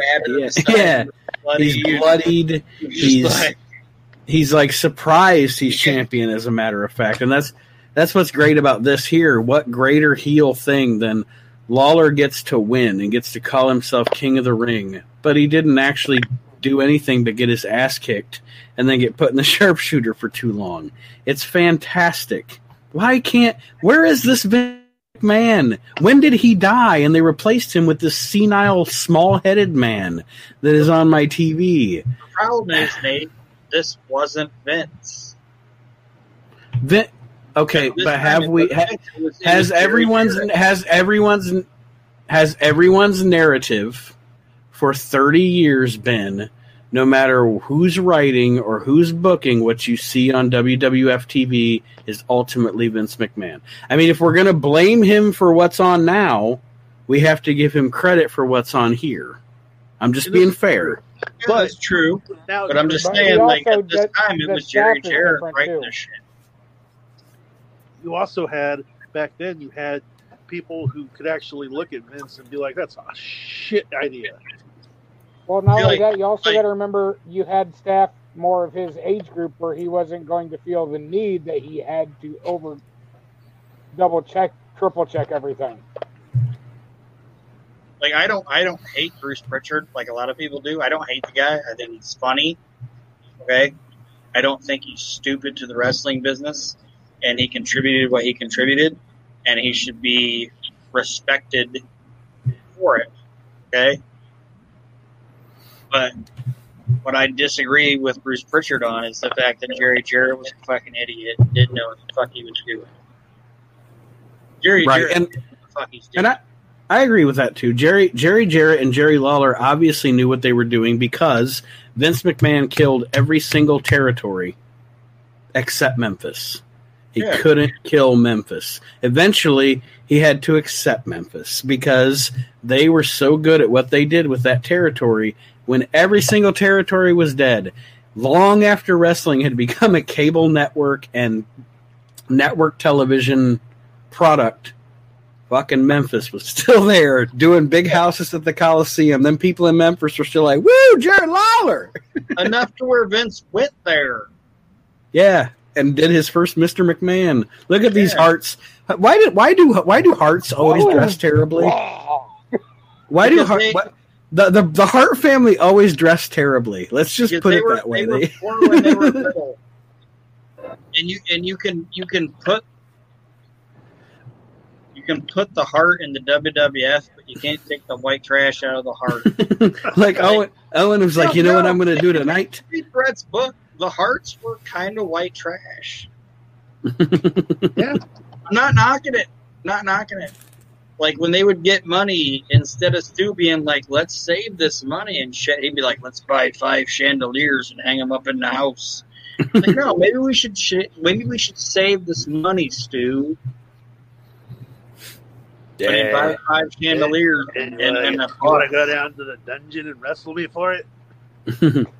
Not really. You wrestling Stu down in the dungeon while a cat's taking a shit in the litter box right there beside you. And Brett was like the only one that was like, it's kind of trashy. Yeah, I need to get out of here.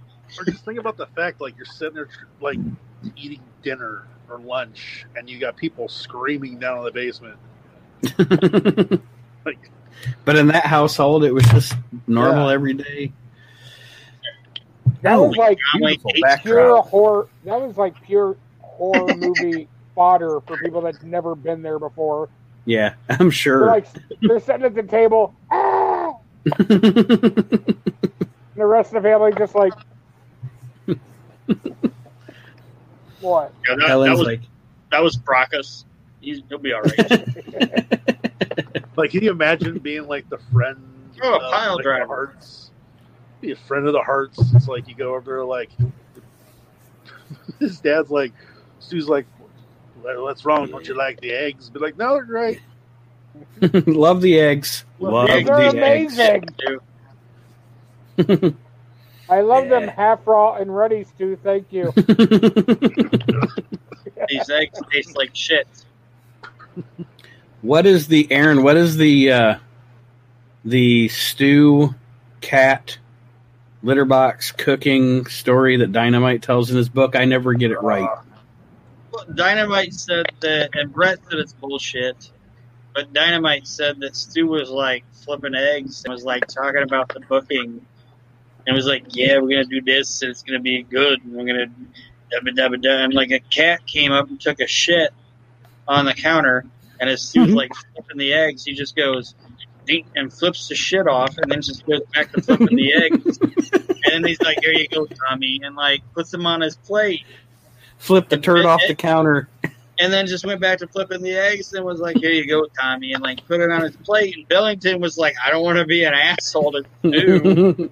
And that So he just story, ate the I egg. believe Dynamite and not Brett because of all the other stuff I've heard about the Hart family and how they really were kind of white trash. Tommy Billington was pretty fucking crazy and white trash too. But- And like Like when you watch, Brett said Billington would be sitting out on the porch, like the back porch, and the kids would be outside playing and shit, like running around, and there'd be like jackrabbits and shit running around in the backyard, and Billington would just be like boom and just shooting at the jackrabbits and shit. The kids were out there playing.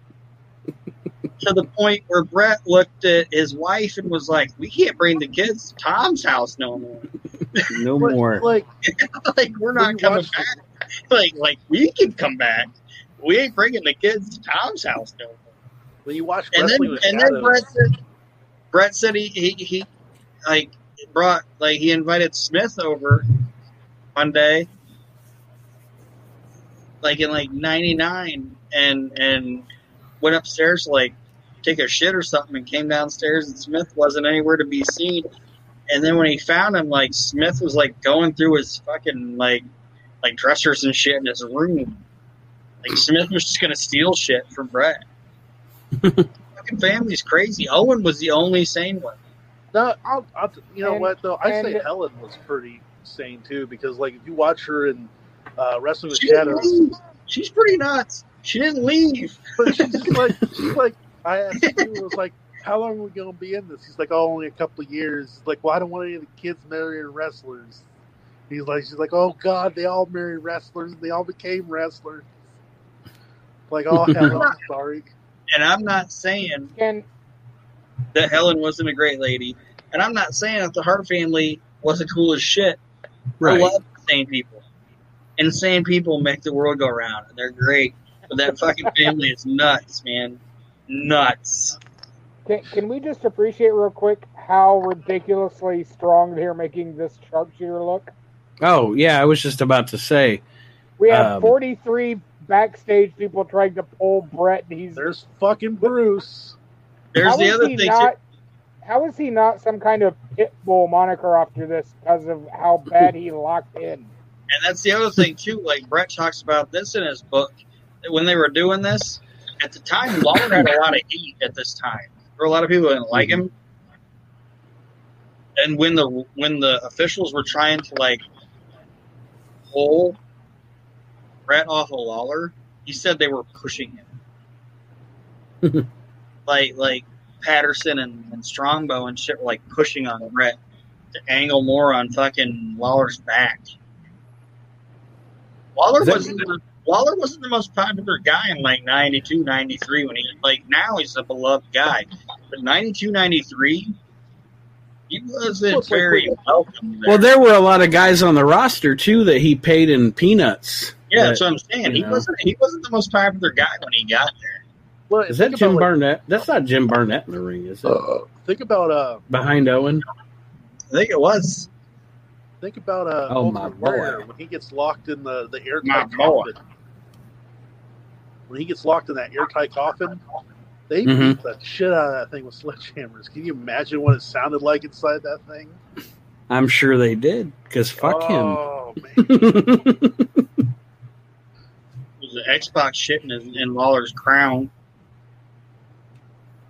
You know what the best thing about Jim Hellwig is? His merchandise. Other than that, he was a piece of shit. Terrible wrestler. He had 2 good matches in his whole career. Thank you, Hogan. Thank you, Savage. he seemed like a good dad, and he seemed like he made beautiful girls. And Nate said as a wrestler. And as a person, because he was a piece of shit, racist, no good, lousy human being. I'm glad. You know, he was probably a wonderful family man, but so is probably David. Look at Bruce. So he is- just fell on Lawler. This fucking guy, man. Sorry, I went Fucking off. guy's trying to do No, you're everything he fine. wants. Fuck Bruce Hart. Aaron, I feel like you're holding back. You should tell us how you really feel about Bruce Hart. He's a piece of shit. I like the way he thought about it for a minute. He was like, To Get down elaborate. with me. Like, he didn't get Look better at with Owen's me. boots. Look at Owen's boots. He Look did at that his shit boots. at WrestleMania 26. 26. He fucking had to be the center of attention for Brett versus Vince. Yeah. Of course Nobody he did. knows who you are, and nobody gives a shit, Bruce. Go back to the Aldis where you fucking were. I just love how absolutely drenched he got from that bucket, though. Like, even all this time.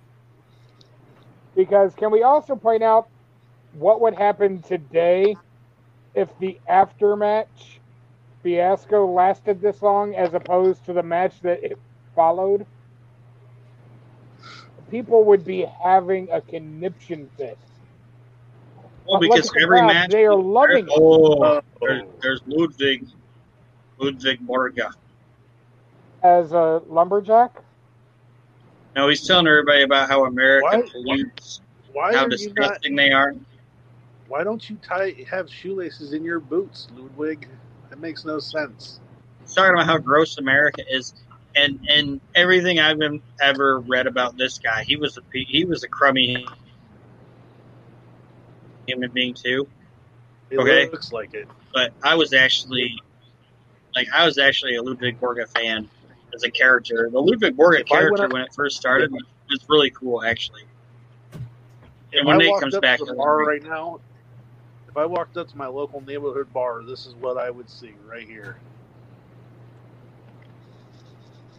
but Yeah. the Ludwig Borga, you gotta say it that way. The Ludwig Borga character was pretty cool. With the stupid rings and everything. He straight looks He was like a he badass rated. environmentalist. He looks like he straight rated like a real man's wardrobe. Well, this was before that, but I liked Ludwig Borga. Can't explain why. I just did. Well, I mean, I get the gimmick and every. Oh God. Oh, this is gonna be a fun match. This match is going to be a killer. I just Chattahoochee is the new word apparently. Is it? Well, you know, if you check it, there's things there. Is that Maybe where the that's murder why- went down? Was Chattahoochee? Yeah, didn't you see his thing? He was like, maybe if they had check Chattahoochee. And I was like, people are saying, were you just tweaking and listening to some Alan Jackson and decided to come up with this shit? I really hope that's what happened. There he is, Ludwig Borga, who's dead also. Maybe Luger. Maybe he didn't shoot himself. Maybe it was Marty Jannetty. He was upset about this finish. And see, looks- I guess what's bugging Which, me speaking is of finish, that's what Ludwig Borga is. He's finished. We see where Brock Lesnar got his look from. Well, I guess what I'm looking at is back at this time, you know, they were so live the gimmick, everything else, and his gimmick and the way he is in the ring and everything else. That promo of the Seattle plaid and it was off to me. I get it, but you also didn't hear the context of it. You know, Yeah, but basically, you know, I guess I'm he just was looking at that time period. They were so adamant of kayfabe was still a thing, and they were so, you know, live your gimmick. And you look at the gimmick, and then you look at that promo piece. It is like almost two separate characters. Yeah, I mean, I get it. I can see why this guy was a flop.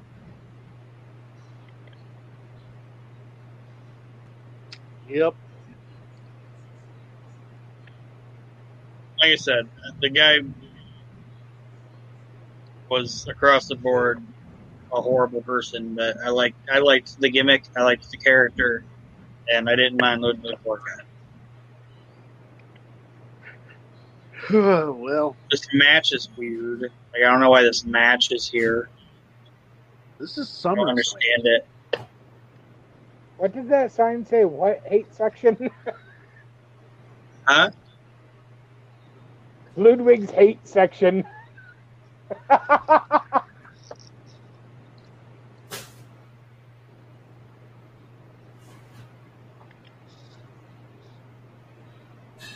Well, I think this match jumped the shark, guys. The thing is, they've got him looking like an impressive monster, but Because he was an impressive monster. He was just, like I said, a bad person. He's too boisterous about it. I don't. Okay, let's ask Nate. Nate, I've been shouted down, buddy. About what? Not the person. Not the work. Hey, it worked. The character. The character, Ludwig Borga. Yay or nay? Yay. That's what I said. The character was great. A badass environmentalist. Shitty human being. However, when he says, "You call this the land of milk and honey," where I'm standing, it just sounds funny. Or it just smells funny. That's funny. That sounds funny. I liked the gimmick, but I was also, like, back in the day, I was always a fan of the Foreign Menace gimmick. And granted, nowadays it would be dated. It's very dated now, the fact that they're doing those goddamn ninjas in the WWE, which is just absolutely garbage. But back then, the Foreign Menace was an effective heel. It was simple. It was, you didn't have to do a whole lot of work to get the gimmick. There's ninjas and he did an effective job, and he looked like a monster, and he had a good. Here's the problem. You have a Foreign Menace. You have a Foreign Menace who is your world champion. Right. In their defense, the WWF was always a Foreign Menace territory. And I understand that, but the fact is that when you have somebody like Yokozuna who looks like him and is the champion, I mean, it just points out the flaws that much more of Ludwig Borga. Because people are like, oh. I just think kind of off topic. Kind of not off topic. It's still on Borga, but just a little side note. They should have just called his finishing move the finish. Sorry, it's a terrible joke, but it was dumb, but it was all right. This is why it was a good attempt. Why every time I see a fucked up dad joke, I post it and tag you. Nate, that joke was cute. What? That was a cute joke. Oh, thank you. This match has gone 5 minutes too long. That joke smelled funny. That joke was a baby hamster. I also told these guys that watching this match now, I think that maybe Ludwig didn't commit suicide. Maybe Marty was just upset about the finish. Ludwig's in a dumpster somewhere. And he killed him. Because Marty Jannetty killed a guy. And threw him in the Tallahassee River. No, the Chattahoochee. The Chattahoochee. Way down yonder on the Chattahoochee. That's what I said. People are going, I hope he just got really bad drugs and was listening to Alan Jackson and was like, you know what? Like a beer mid. He's like, way down yonder on the Chattahoochee, my drug dealer tried to play the hoochie coochie. I think the best meme I've seen about it so far, someone used the Ron Burgundy thing, and it was like, Marty Jannetty killed a guy. All of a sudden, Marty had a trident. Yeah, I think Marty killed him with a trident. That escalated. Marty, you might want to lay low for a little while. I'm going to get on social media. Man party. Oh, that one's over. Ludwig won. That's the really scary part. This was leading to a Ludwig Borga Lex Luger singles match. Oh, we got a promo here for Survivor Series. Back when Survivor Series was Survivor Series. Thanks. What is it now? It's just another pay-per-view now. There's nothing special about it. There's Bobo. Because remember back in the day, Survivor Series, Can I just say that? thing was the elimination matches. Now you get one. One. Can Yeah. I just say this? Audio or no? When Bobby Heenan comes on my TV or my screen, I fucking smile, man. Like, I don't know what he's saying, but I know it's funny. You know what I mean? Like, I know it's Just seeing the fantastic. face he gave Vince made me smile. Like, Whatever he's saying, man, that's the funniest dude to ever live. And the He was fact actually- that, and the sad part is that, and I shouldn't say the sad part because I love professional wrestling. It's my favorite thing in the world. The sad part is that he was in professional wrestling. So there's all these people that'll either just discount it and never see it or not even know, you know what I mean? How Mhm. fucking funny that guy was. Well, no, He was fantastic. even after everything happened with throat cancer and stuff, and he couldn't talk, he was still fucking funny. Yeah. Oh, people would say they said people would say things to him at like conventions and shit, and he'd just be like, Like he's there's actually, he's got there's a- like one of my favorite memories. I went to, it was the Heroes and Legends that you guys went to. I went there when he was there. Mhm. It was post cancer, the surgery and everything, where he was really bad off. And Nikolai was on the show too. And Nikolai got there late. Bobby was at his table doing meet and greets and everything, and Nikolai came up and he had a manila envelope and he took it out. I have a picture of it saved. But he took a picture out of this manila envelope. It was a picture of Bobby and him in the ring. And Bobby, because of how bad he was at the time, he was real frail and everything, but he still shot up out of the chair and just smiled as best he could. He was pointing at the picture and just hugged Nikolai, and I got a picture of it. Mhm. It was just seeing the two legends like that light up, seeing each Right. other, and Two old friends. and then seeing them reminisce over that like they did. Mhm.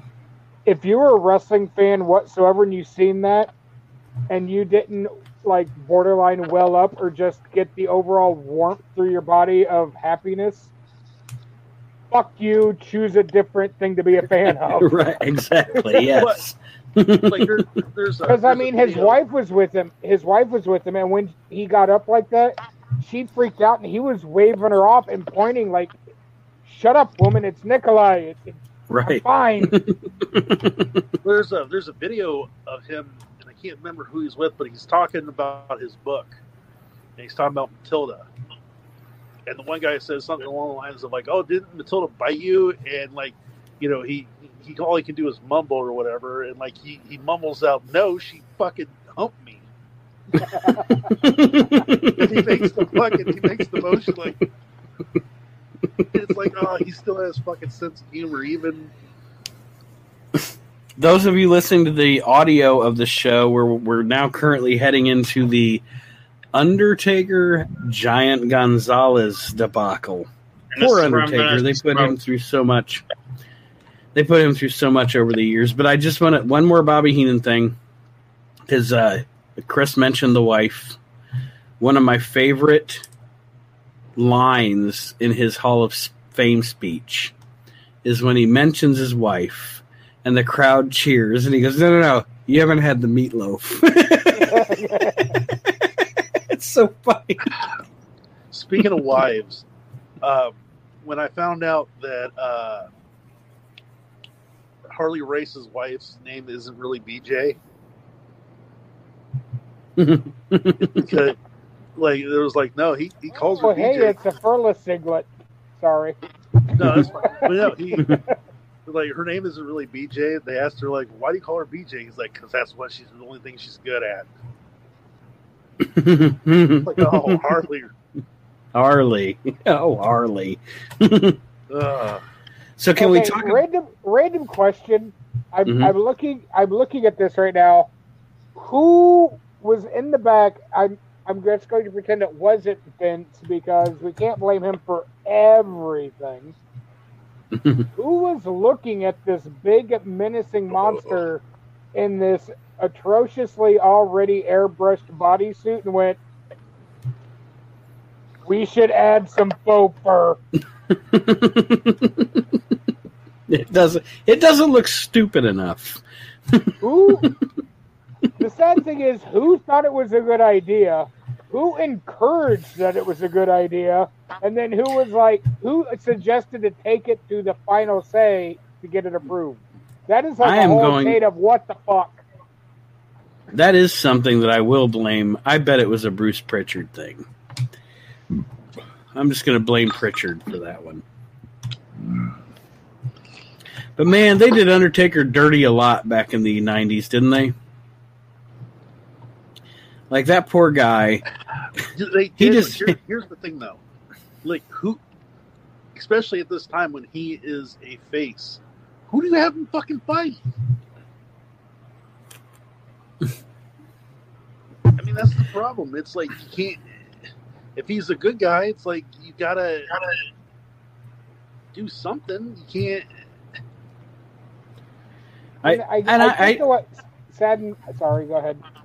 No, I was just going to say, I see what you're saying, Kyle, but man, it was like every time some guy who was a big, shitty worker came into that company, well, who's he going to feud with? Just give him the Undertaker. Yeah, because like I said, if he's big, it's like you have to put if he's a babyface, you got to put him in jeopardy. Mm-hmm. I mean, no wonder the guy has, multiple injuries now that he's nursing through his life because he had to work through all this crap. The thing that freaked me out the other day, a couple weeks ago, looking at how ragged Taker looks, to realize that Billy Gunn is older than The Undertaker. Yeah, right? I realized that, and I was like, oh my God, he has been through hell and back. It's because he never had to be in a program with Kamala and Giant Gonzalez and King Kong Bundy and Great Khali.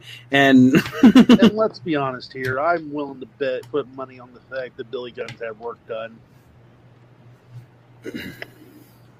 Well, yeah, probably. I mean, he seems like the kind of guy that would do that. He's an ass man. I mean... And as far as this feud goes, I feel bad because, in my opinion, his WrestleMania match with him is one of Undertaker's coolest early entrances to the ring. Yes. For that match. Yeah, yeah, you're right. It was like his first. It was his first, and has that has the vulture, or whatever, and you're like, oh, this is all. Damn. Shit. We talk shit about it, but in 1993, I'm sure this is one of the things that sold this fucking pay-per-view. Well, and that is a testament to that's a testament to Mark and the gimmick. And I mean, let's be honest. People can say what they want about him, and I sometimes I don't understand why. But and it's not a point of contention. It'll take me a lot of time to explain it. I have no idea why I ever see anybody shit on the Undertaker on the internet, other than to be a troll. Now, and that being said, what I'm getting at is he took what should have been one of those Isaac Yankem doink. This is going to last for about a year. Gimmicks. We're going to let it run its course, and that was obviously that was their original intention. Their original intention was to build that character, to do that program with Hogan, and then he was probably intended to be gone. Away. And he turned that gimmick something else. He turned that gimmick into. I mean, can we say it's the greatest gimmick ever? I mean. Yeah. Because Hogan isn't necessarily a gimmick. Let me say that. Let me say this. Scott Levy is one of the greatest minds in wrestling, right? Yes. Okay. I saw an interview with him, and he said the two greatest characters ever in professional, like characters ever in professional wrestling are The Undertaker and the Big Boss Man. Yeah. Like, it's two characters that shouldn't have got over and shouldn't have had any fucking longevity. And those two guys took those characters and made them. Exactly. You know what I mean? It's the testament to the guy behind it. And that's kind of the point I was making to and I know we talked about him as a person. Fucked up Harvey Whippleman. Well, I know we talked about him negatively as a person, but that's kind of the point I was trying to make about Doink with Matt Bourne too. You had Matt Bourne as Doink. He embraced it. He built it into something that you would never think it would have been as a wrestling clown. And the minute they put anybody else under the makeup, it became a goofy, stupid, boring clown gimmick. When you watch Matt Bourne in the gimmick, it's not that. It's a psycho guy. He doesn't even, I don't even think of, I mean, yes, he's in the clown suit and he's Doink the Clown, but when I watch Matt Bourne portray the character, I think of it as a psycho guy dressed as a clown, not a wrestling clown. If what I'm saying makes sense. No, it does. And you know what? And We can shit talk this match all we want, but the fact is that this match. Oh, the match is terrible. but but all this match was build up for Paul Bearer to get that urn back and see Undertaker sit up. Yeah, it's an attraction. And I know we were talking about him working Kamala, you know, but Undertaker, like Mark Calloway, the guy, owes a lot to Kamala. Like, Kamala got babyface Undertaker over. I think Jake got babyface Undertaker. No, Kamala did, because Jake wasn't afraid of the Undertaker. Kamala was petrified. Oh God, hey, you're right.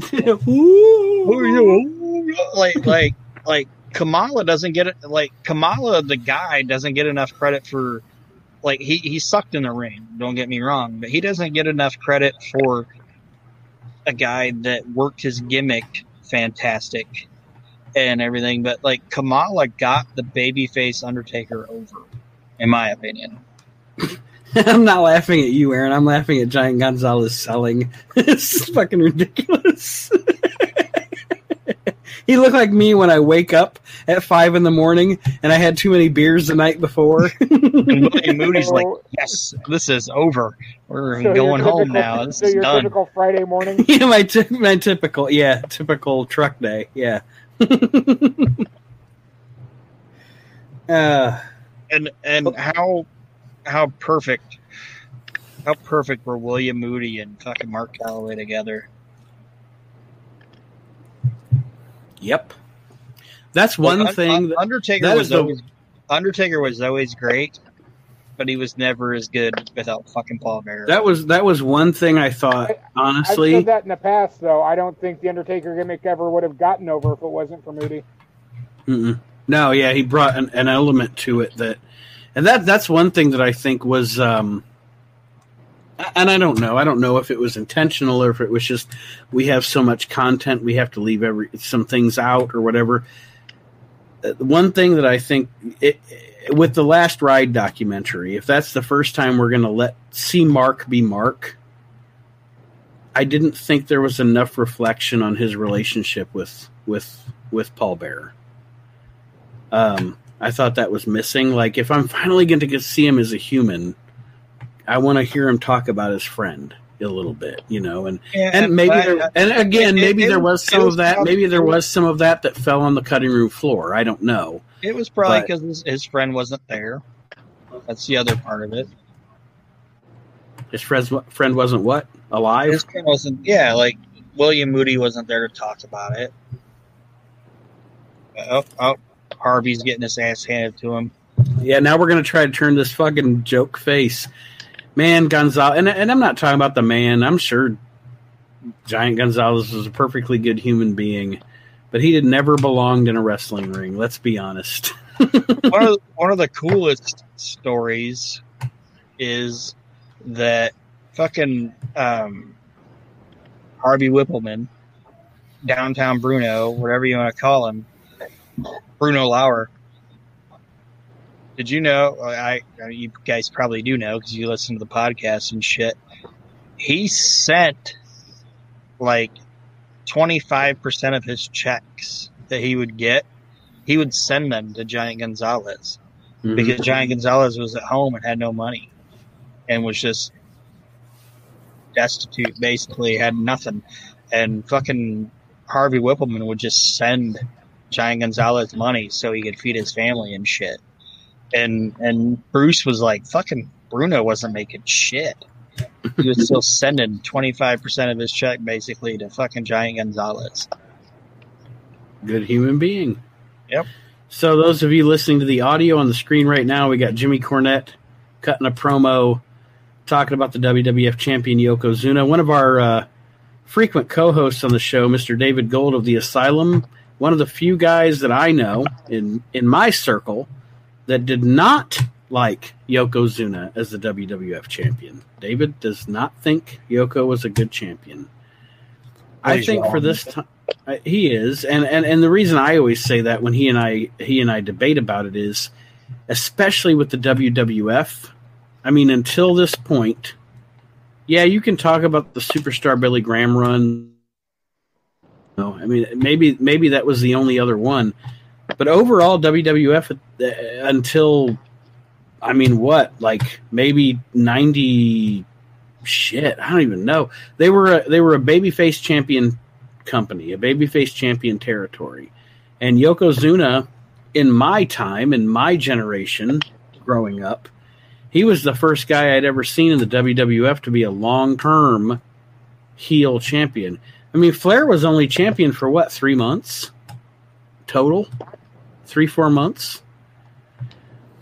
Yokozuna was a heel champion, and he was an effective heel champion. For like a year. Other than, I mean, maybe he didn't draw. I mean, that can be argued. He didn't draw. But for me, watching on TV, he was at this time. Right. But for me, for me watching on TV, I thought he was a great, effective heel world champion. And the combination of Yoko, Cornette, and Fuji, to me, was fantastic.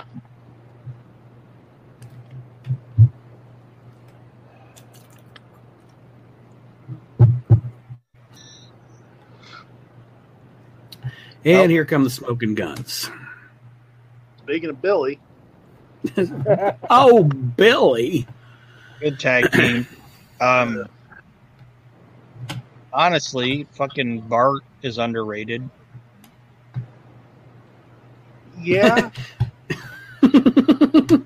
Why are you laughing, Nate? I'm thinking about the Pro Wrestling Illustrated 500 back then. And there was that guy that wrestled on the indies, and he wore like the whole Smoking Guns outfit and everything, and his name was Billy Bart. It's like, what a fucking ripoff. He just took their names and made it into a name and stole their gimmick. But anyway, and here comes, oh, look, it's Cowboys and Indians. You couldn't do this today. Here comes Tatanka, another underrated star. I was a Tatanka mark back in the day, guys. Totally a Tatanka mark.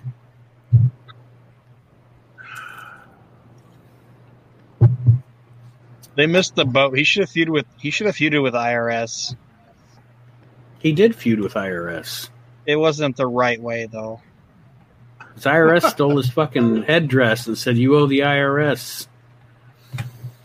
With your headdress. It wasn't the right way. It wasn't the right way. Oh, man. Bobby Heenan right now is probably like Tonka truck.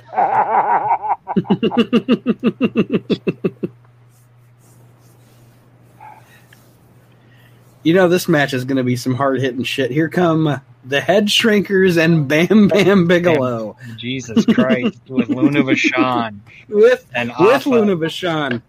And yeah, out of the five order is the question on this one. And we're switching to JR and Gorilla to call commentary on this one. From Radio WWF. We never got Radio WWF in our area back then. No, of course not. Why would Never we? even got the on-demand either.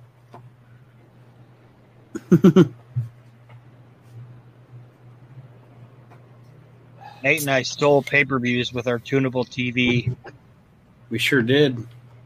We had to watch it in black and white, and it was kind of fuzzy, but you could tune that little fucking TV and Same watch with the porn. pay-per-views. I didn't watch that with you.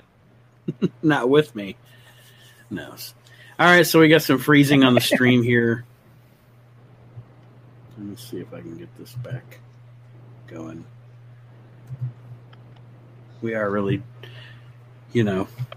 testing the waters of the internet here with this episode of the show. I've never tried this before, so. But anyway, Bam Bam's going to get a big push later on in his career and face Lawrence Taylor and then be completely fucked over by the Click. Let's be honest. Then end up in ECW, and then WCW. Yes. That's it. That's it, folks. That's it. Oh, he was in Major Pain. I was God, going I to say, for- when was the Major Pain during all this? I forgot about him being in Major Pain. That's okay. He did too.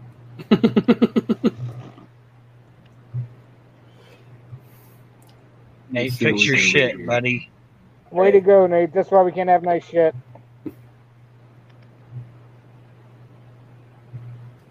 Hey, look. Hey, If you're guys, it's listening to the SummerSlam. audio, we started the over. Smoking Guns are coming out. Hey, Oh look, my it's the goodness. Smoking Guns. Who knew that was going to happen? Speaking of Billy, Hey, there was this guy named Billy Bart.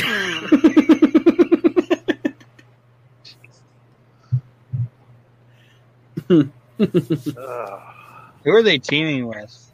I wonder. Oh, God, I can't remember. It'd I think be it's- really neat to see an Indian with cowboys, I think. I mean, that would just be an awesome idea. Yeah, I don't know. It seems kind of racist. if it's Yeah. Indians, I'm leaving. Oh, bring the You're gonna tunnel leave- back. You're going to leave. Damn it, you stole my joke. I like turtles. Ah. Bitch. Kyle's blanket is turtly enough for the Turtle Club. Yeah. Turtle. You know who really likes Kyle's blanket? Darby Allin. Okay, you know who else likes it? Me. I love the fact that Kyle said he's leaving and Nate did. And Nate's shit froze.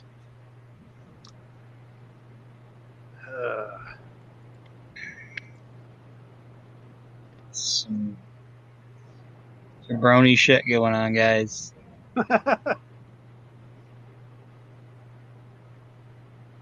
It's mud show. Outlaw bullshit. Oh shit! Oh, Oh, something went oh, wrong. went wrong. No shit. Oh no!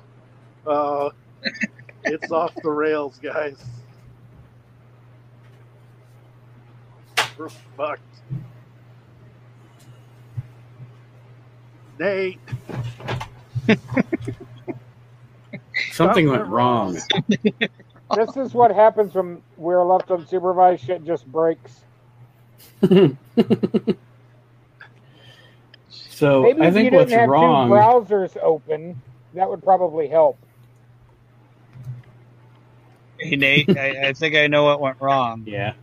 Something. You have two browsers and multiple windows open, something went wrong. and I have a feeling your computer is not made to handle that kind of shit.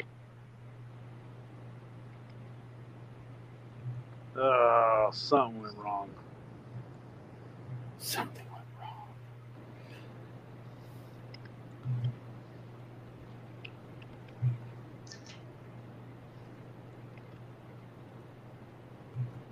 Hey, I said from the beginning You that this did. was a, yeah. Had never done this before. We were going to see how it worked out. And what did we learn? Don't get up and Sometimes. go away from the computer. Yeah, well, that's true.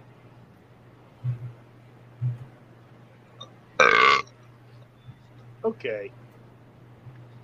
That was really loud in my ear.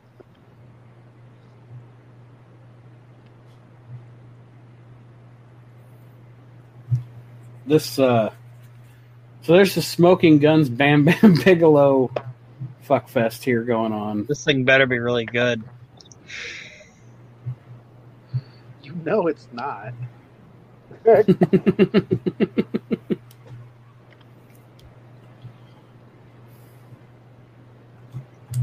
When the podcast happens, this is gonna sound as like smooth as a fucking baby's ass, but right now it's a fucking goddamn train wreck. Something still went wrong. Let's see. Well, fuck. Check your internet connection. He's still here, so I don't know if it's that. No, it's not that. They didn't pay us us bill. I'm actually surprised that that Facebook has let us go this long. To be honest, I was expecting to be kicked off. We were kicked off of YouTube like 30 minutes in. YouTube sent me an email like.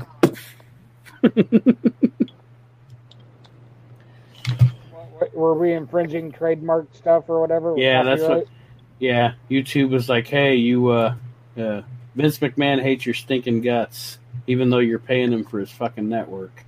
We're skipping the Smoking Guns match, so that was a great Smoking Guns. That was fantastic. Does anyone remember what a six-man who won? tag. The baby faces won. Why are we talking? Why is he talking to Hank Carter? Hank Carter, the driver of the Lex Express. I don't know if I'm going to edit that out of the audio or not. We had Lex Luger. And I'll wear this goddamn shirt. Well, that guy was ahead of his time. That guy was ahead of his time, though. Because he voted for Trump in '93. He was MAGA before MAGA. But anyway, think of his payday just to drive a bus around, though. Yeah. He's like, I got so much poon off this bus. You can't even believe it, power. And then think about how much money he's getting right now to act like it was great. It was fantastic, Joe. It was great to drive Lex Luger around he threw me out the bus and pissed on me one night, but it was great to drive him around the United States. I peeled his shrimp, and I fucked his broads. It was fantastic. This guy, he's like fucking broads. He's peeling shrimp. Back to you, Todd. Hey, here Look at this I am guy. with this fucking idiot.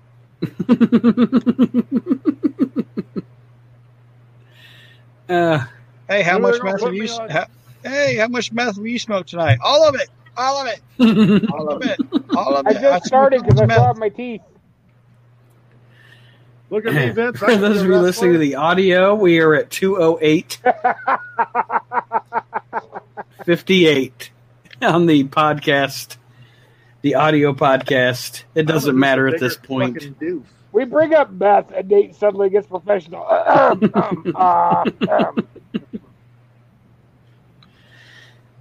can only imagine what Bobby Heenan was saying about that guy. That guy I heard is a big... Bobby's like, I heard that's a great friend of Matt Bourne. I mean, Doink. With the meth and such.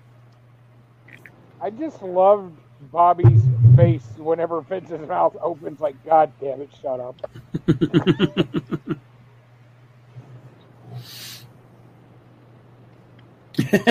I love his laughy face there.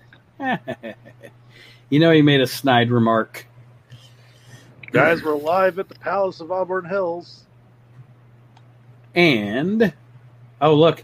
Oh, I think Aaron Neville's about to come out.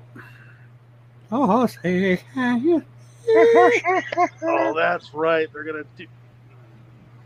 The dueling anthems. Yes. This executive from Sony is going to sing the Japanese national anthem. Is that Charlie Min? Another deep cut. We've had a couple deep cuts tonight. Charlie Min. 7 people listening to this show knew who the fuck Charlie Min was. No, he didn't. What is the All right. Japanese national anthem? The hosts of the show knew who Charlie Min was. 2 of them.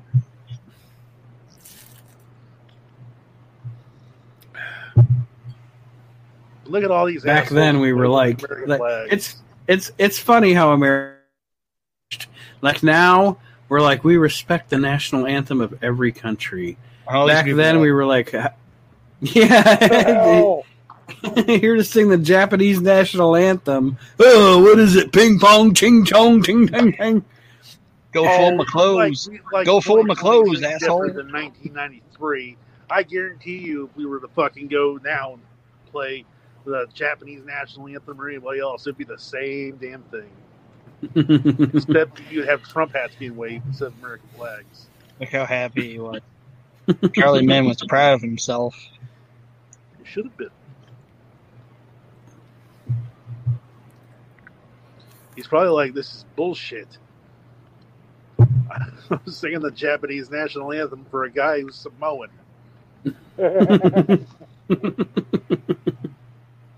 You know what I think's bullshit about this show, guys? Oh, there he is. SummerSlam or this watch party? No, the show. I think it's bullshit that the Guns and Tatanka versus the Head Shrinkers and Bam Bam got bumped. Yeah.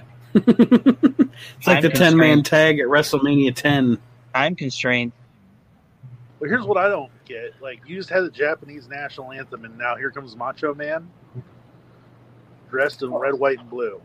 What's more America than fucking Macho Man and Aaron Neville? Why would if you just sang the Japanese national anthem, why don't you have Yokozuna come out? And then I'm going to need you to shut the fuck up with your logic thinking over there, Mr. Hopper. I'm just saying. I'm saying what we're all thinking. None of us were thinking it because we were too enamored at the patriotic glory that is Macho Man and Aaron Neville.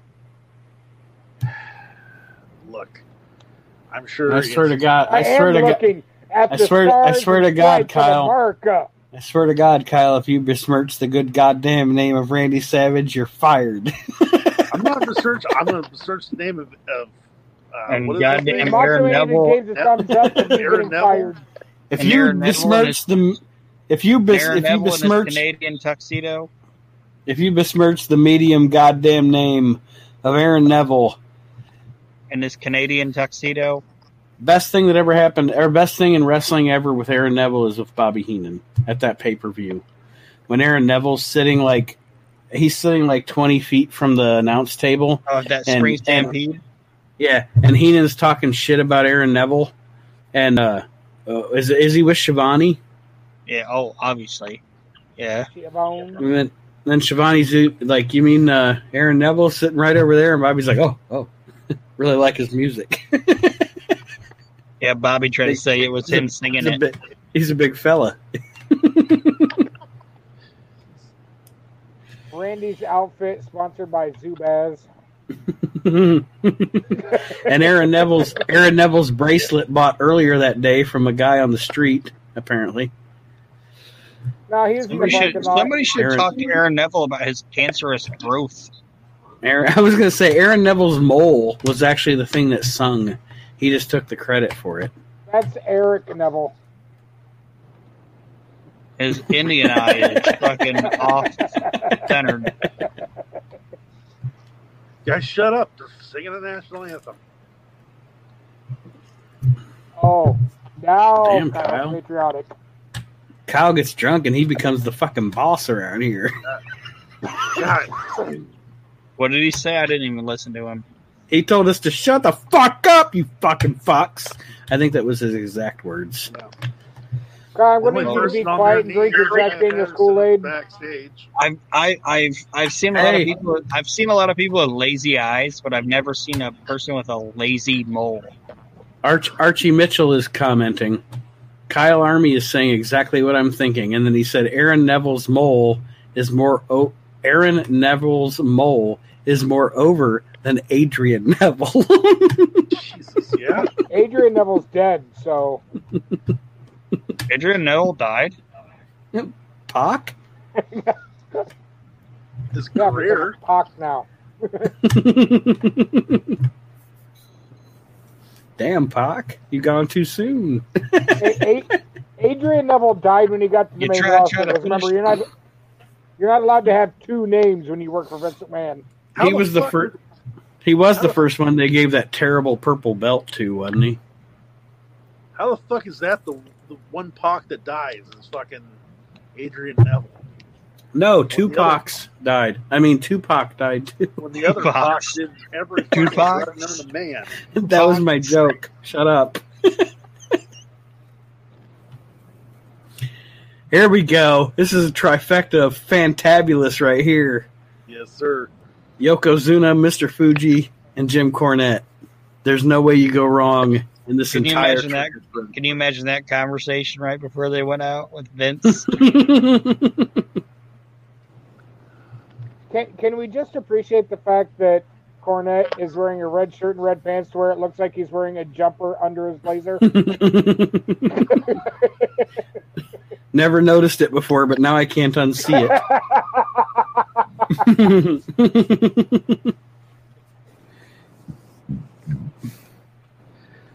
This is the weirdest main event. It wasn't until the end.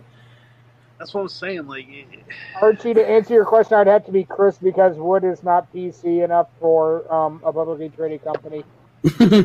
Archie asked, for those of you listening to the audio, so if Christopher Wood worked for Vince McMahon, would he be Chris or Wood? And like I They would said, I'd change- have to be Chris because no, I would get some weird fucked up last name and go by that. Mm-hmm. Archie, you know what I would You'd be like if I worked for- Christopher Sabatelli or something like that. Nope. No, Your first Sabatelli's with Hey. AEW. Your first name is Bossel. Balsam? Bossel. Balsam. Bossel. And they'd give me a I'd be the one to keep my last name because they'd give me a valet and name her Holly. Yeah, it'd be Bossel Oh. and Hollywood. You know what my name would be? It'd be Fat. It'd be another okay because it'd be ominous Kyle. Archie is voting for Chris's name to be Big Wood. Yeah, well, I'm not coming to there with fucking bears and being a lumberjack, so get over it.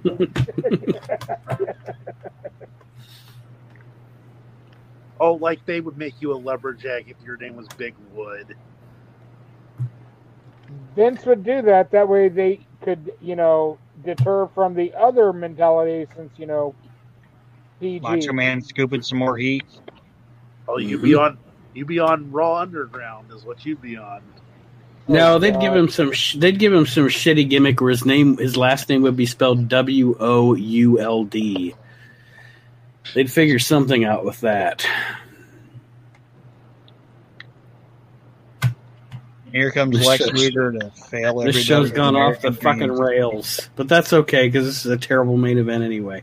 It wasn't though. Like I'm doing that, but at this very time, up until this very point, this main event was booked the way you book a patriotic babyface against a heel menace And a bus. with a bus. Yeah, everybody said bus at the same time, I think, but with a bus.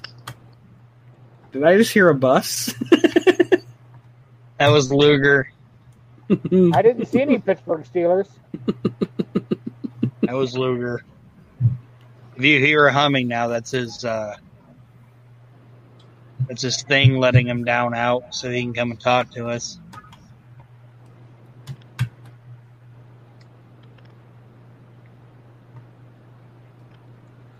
And just think, if Vince would have had his way, Yoko is supposed to be going without the tights. He wanted him big Yeah. ass like Kishi. Yes, he did. Oof. Like, And that he wanted to, he wanted to put that on Saturday mornings. We were children, for God's sake. Damn, Vince. Damn. He didn't get his way until Kishi came along. He was like, fuck it, I'll do it. It's time. People are ready for it, pal. But can you imagine Rodney at his biggest wearing no tights? Man. With his ass going down to the back of his kneecap? That...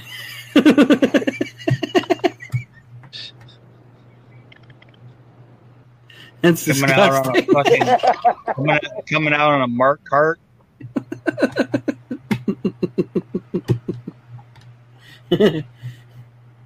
So bitching at me because there ain't no fucking goddamn Pringles on the shelf. I bet you would be wearing Crocs.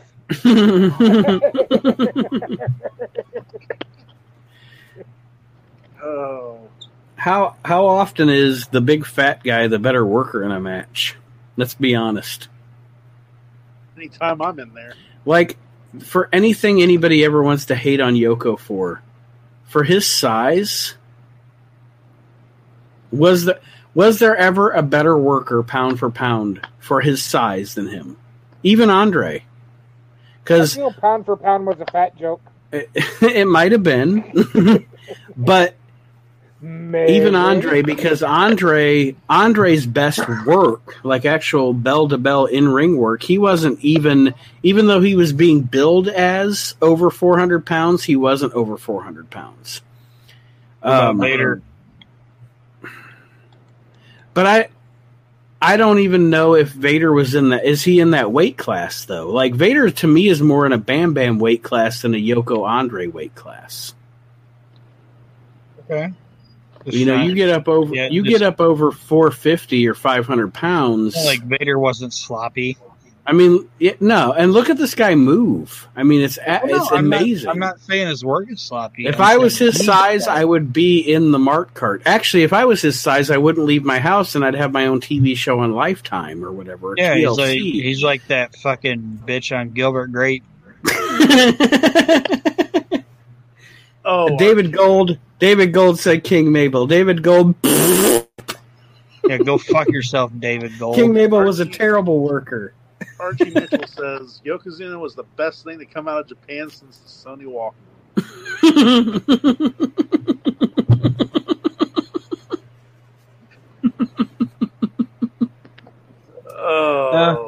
Oh God! And David Gold is commenting, Yoko sucks. David, I don't know if you were watching a little bit ago. I talked about how you and I debate Yoko and how I think Yoko was amazing. Look at this fucking guy. There is a guy in the ring with Yokozuna right now that is, look at him. He's built. He's thin. He's in great shape. And he is fucking ass. He's ass. He is an ass worker, an ass talent, a terrible, terrible talent. And he is in the ring with Yoko, who literally, in this match, works circles around him and makes him look good. Yoko makes Luger look good in this match. A testament to Yokozuna. One of the few things David Gold and I disagree on is Yoko. You know who was a really good talent? Fat guy? A really good fat guy, but Haystack. Dom DeLuise? Hey guys, I'm drunk. The show's about to get great. You know who wasn't a good? He's got the giggles. We're fucked. Fatty Arbuckle. Fatty Arbuckle. That's an Aaron reference. Aaron should have brought him up. Yeah, Aaron's Fatty the one bringing. Yeah, Fatty you're the one Arbuckle. bringing up. You're the one bringing up motherfuckers from the 20s all the time. Fatty Arbuckle killed a bitch with a Coke bottle. Archie just said Luger's thrown more punches than any of Mike Tyson's opponents in the 80s and 90s. You guys realize? Guess what, Archie? Hey, Luger could throw a punch. Luger could throw a worked punch, but he couldn't hit it effectively.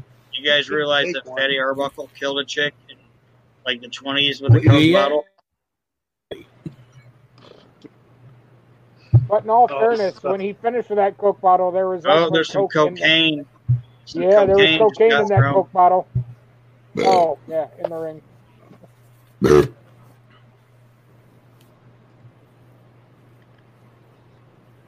Oh, oh, sorry guys. Oh, Aaron went totally Ohio on us there. You know, Oh. we talk shit about. did I really Lex just Luger. say oh? Yeah. Kyle. Sorry. Yes, sir. Kyle. Yes, sir. Sorry. I don't talk shit about Lex Luger. I talk reality about Lex Luger. Fair enough. He had two good years in his entire career, and it was because of Ric Flair. And his music. He had badass entrance music in WCW. I don't know why Turtle likes Lex Luger so much. Why does Turtle like Lex Luger so much? No, what I'm saying is that Archie, Lex he was Luger 13. was. Tell me that people didn't come unglued when he slammed Yokozuna on the USS Intrepid. They were paid to do that, Kyle. Nah.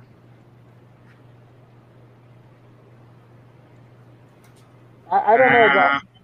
The best thing for me about the whole Intrepid story is the fact that ring had been on the ship, put up for days, and the whole barefoot gimmick, he was freaking because his feet were on fire on the mat, and Fuji was like, "No, you sumo, you no need shoes." Fucking kicks him out right in front of him. Oh. Fuji was straight like, "Fuck you, live your gimmick." Oh, Fuji. Oh, this is gonna be bad.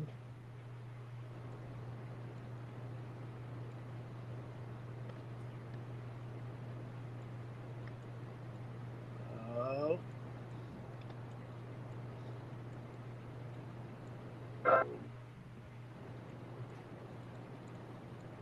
Is he?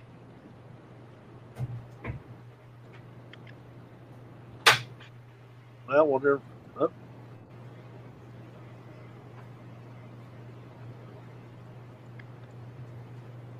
We'll never know. We'll never know. Well,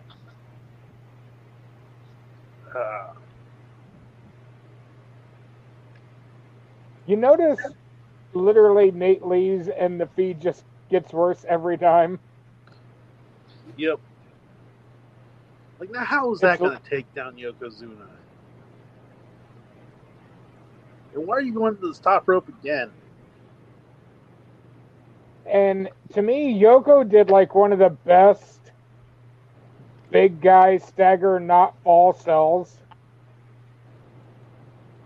You know what I mean? How he always did like the classic, like, oh. And in a way that it could have been goofy and silly, he definitely did pull it off.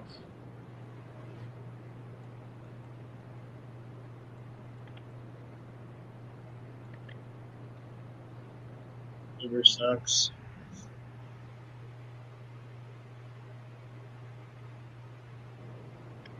What a letdown of a main event.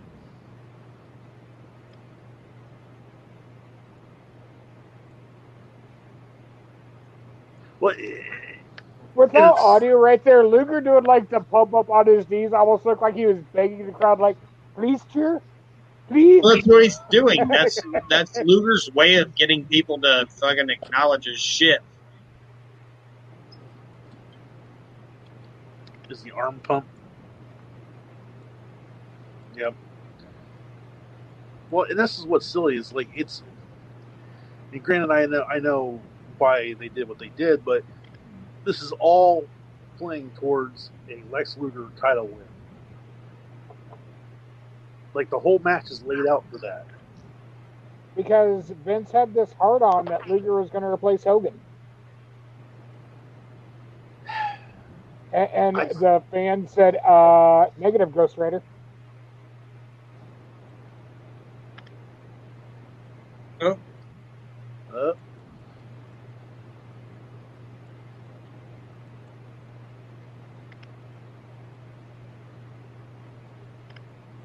I'm trying to...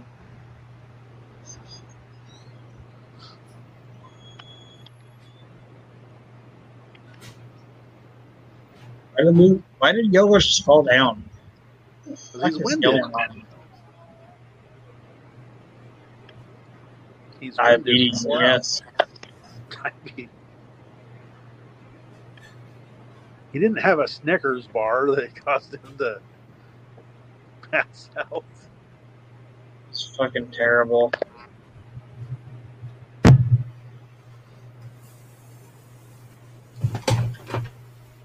Here we go.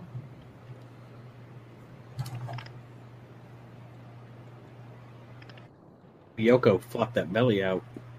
He means business now. Yep.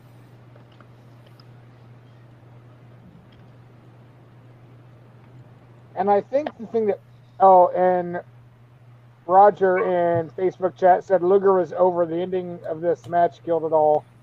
Luger was over, but he wasn't over the way Vince wanted him over.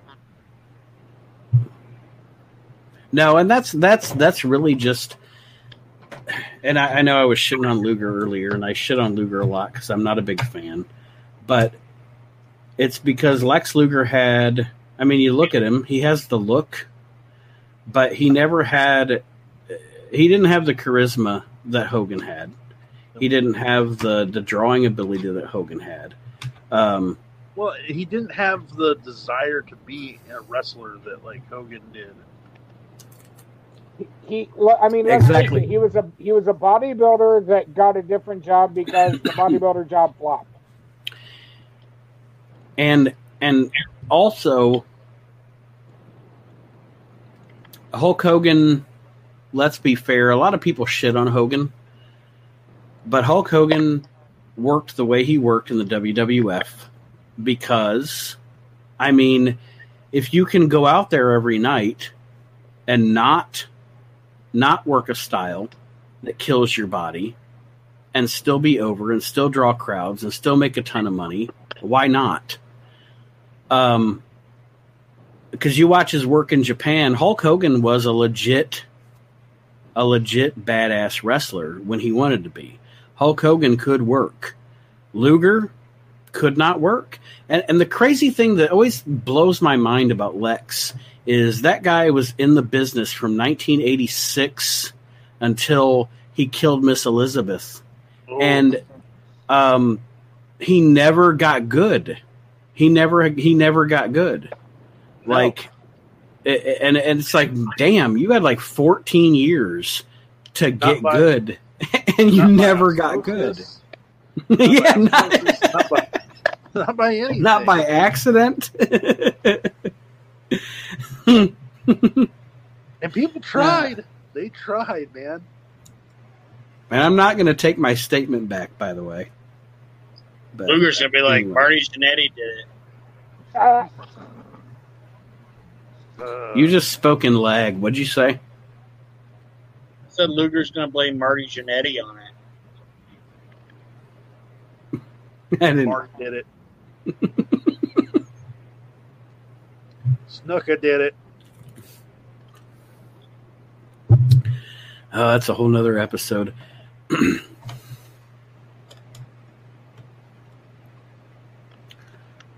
Yoko working the rest hold. Luger not even making that look believable. Like, God, stop. Oh no, it's painful. Archie said Hogan had lust in his eyes for Liz, but Luger had angel dust. angel dust religion killed her. All right, Archie, you beat me. Yeah, I wish you were here. For most controversial statement of the night. We're not done yet. Archie's at home bringing the heat. He gets award for most controversial statement of hour 2. Of hour 2, yes. Another guy on the outside of the ring that from the Smark fans back in the day got a lot of shit on him and shouldn't have was Mr. Fuji. I always thought Fuji was effective as a manager at getting his talent over. And the guy was another one of those guys that just took his gimmick to the hilt. People talk shit about Fuji? Yeah. Yeah, and I'm talking about, well, you know, I'm talking about the newsletter people back in the day. You know, it's the same fucking people that hated on Slick when that guy was entertaining as hell. Fuck your newsletter. I'm sorry. It's just, I mean, back in the day, it was the newsletter crowd was just, we hate the WWF. Why do you hate the WWF? We don't know. We just hate the WWF.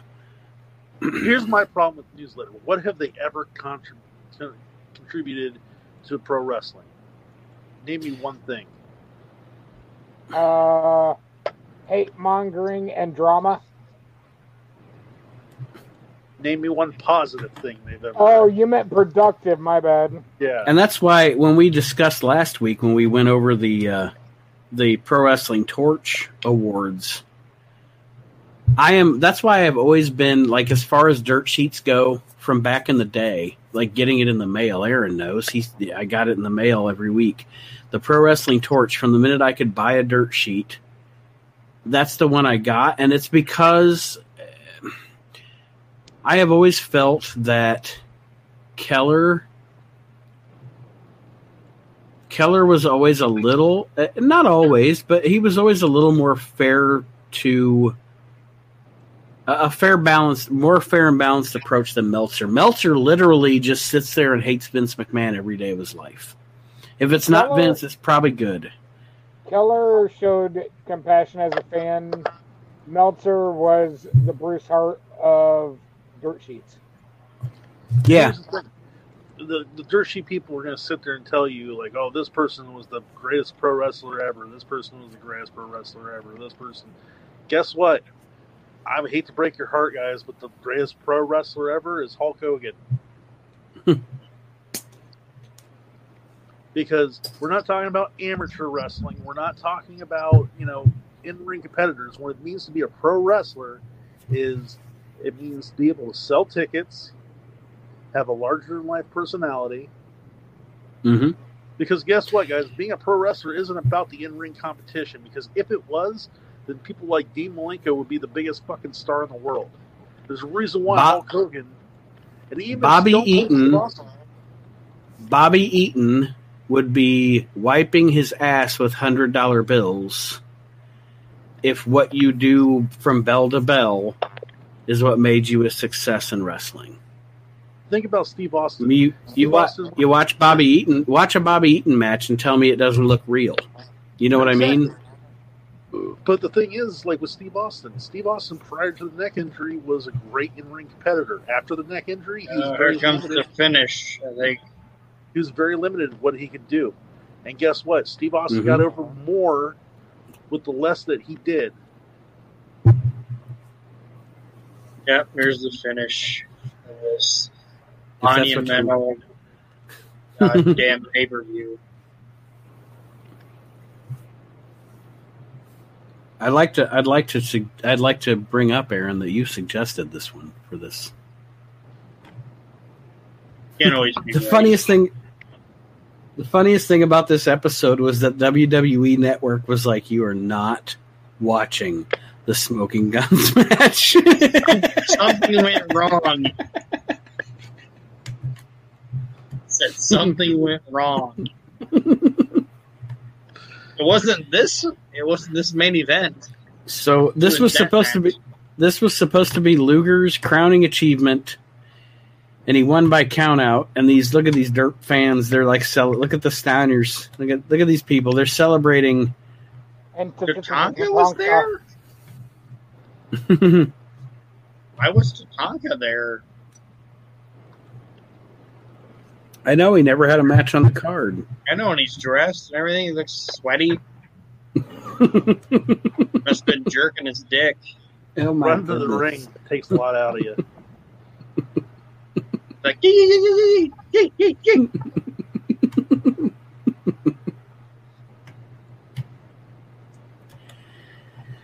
And the crowd goes mild for Lex Luger, ladies and gentlemen.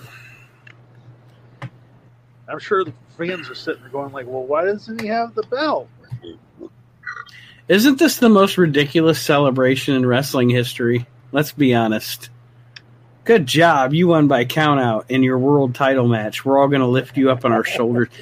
It was like Vince booked, look at this. They booked everything. They bought the balloons. They had everybody stay to do the celebration.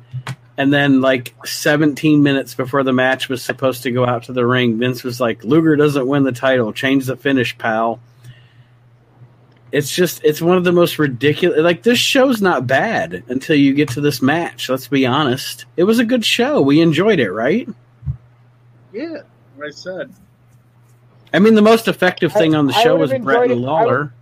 I would have enjoyed it more if we got to see Smoking Guns in action. I just wish they would have been booked. I don't understand why they came out to the ring twice, but they never wrestled. Oh, you need a hero. Yeah, oh, look at that. The Lex Express coming through the heat wave. I need a hero. That's why I'm saying, like, I'm almost convinced watching this show that they literally made a last-minute decision not to put the belt on him. Because the entire booking and production of the show This would let you video right now. believe- This video right now looks like the opening credits of like a USA like action show. Like I'm expecting like Lorenzo Lamas to get out of the bus like he's on Renegade or whatever. There you go. There's the deepest cut of the night. Lorenzo Lamas. On Renegade. Seven people know who Lorenzo Lamas is, and one of them is his mother. Your mom doesn't count as a fan. I didn't say she was a fan. I just said she knew who he was. Like I hate that motherfucker. That highlight of the Intrepid, you can tell how hot that mat was because as soon as Yoko got body slammed, he was like, "Down up." Yeah, he was like, oof. Like when my foot steps on a hot tar. Oof. That was like stepping on Lego quickness. Look, there he is hugging the pillow. Yep. There's Luger sleeping on the bus. There's Why, Luger's kids that he doesn't see anymore. Luger? Why are you shirtless with these kids?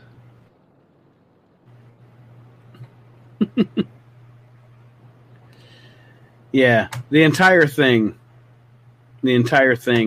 says Luger was supposed to win that night, and Vince made a last-minute decision that was not going to happen. And Luger's like, fucking Vince. You wait, Look at that pal. kid. You wait until WCW comes That calling. kid's reaction on that video was perfect for the end of this pay-per-view. Like, you motherfucker.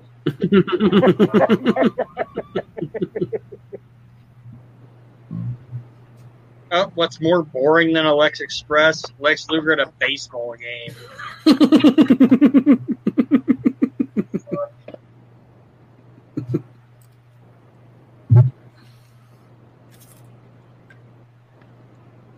Oh, those pants.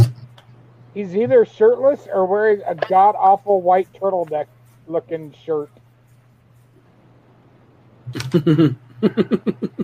Those kids just want to go to school. Nobody's taking Oh, them. man, that kid was intense. Yeah. Let's show you these highlights from this match where we didn't deliver on our finish. Look at Luger. God, what a terrible outfit. The body slam. We're not going to show you the count out. That segment where they signed their contract and Luger was in that suit. Has there ever been a wrestling arena that looked hotter on TV? Like, it looks so hot in that arena on TV. Like, even some of those ECW shows. That episode of Raw. Why are we having a promo for this match? Like after the And when it's over and they didn't deliver on, look at this. It's like you didn't deliver on the finish, but you gotta put your video out there because So yeah, overall, I give this show actually 7 Jeff Farmer yeps.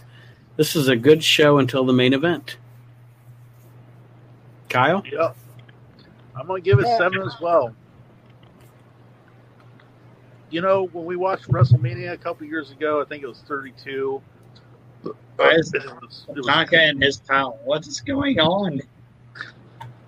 And it was Roman Reigns versus Triple H. Triple And they had H. all that other stuff headed up before that. And we're like, if they would just stop it now.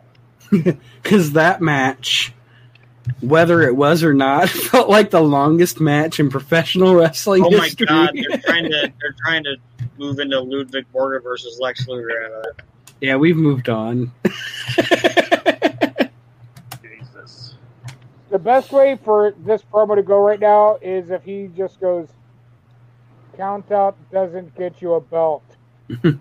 He's like, your bus did not work off vegetable oil, so it does not leave a good carbon footprint, Lex Luger. But I tell you this, if he dies, he dies. And this whole time, Yokozuna was laying out in the arena, because from what I understood, he laid out there for like 20 minutes to sell the elbow.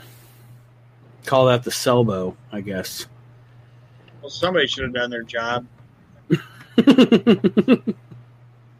Well, folks. Hold on. Wait. Hold on. Let's not. They just showed Lex Luger in the back celebrating with everybody, and then they cut to them in the ring.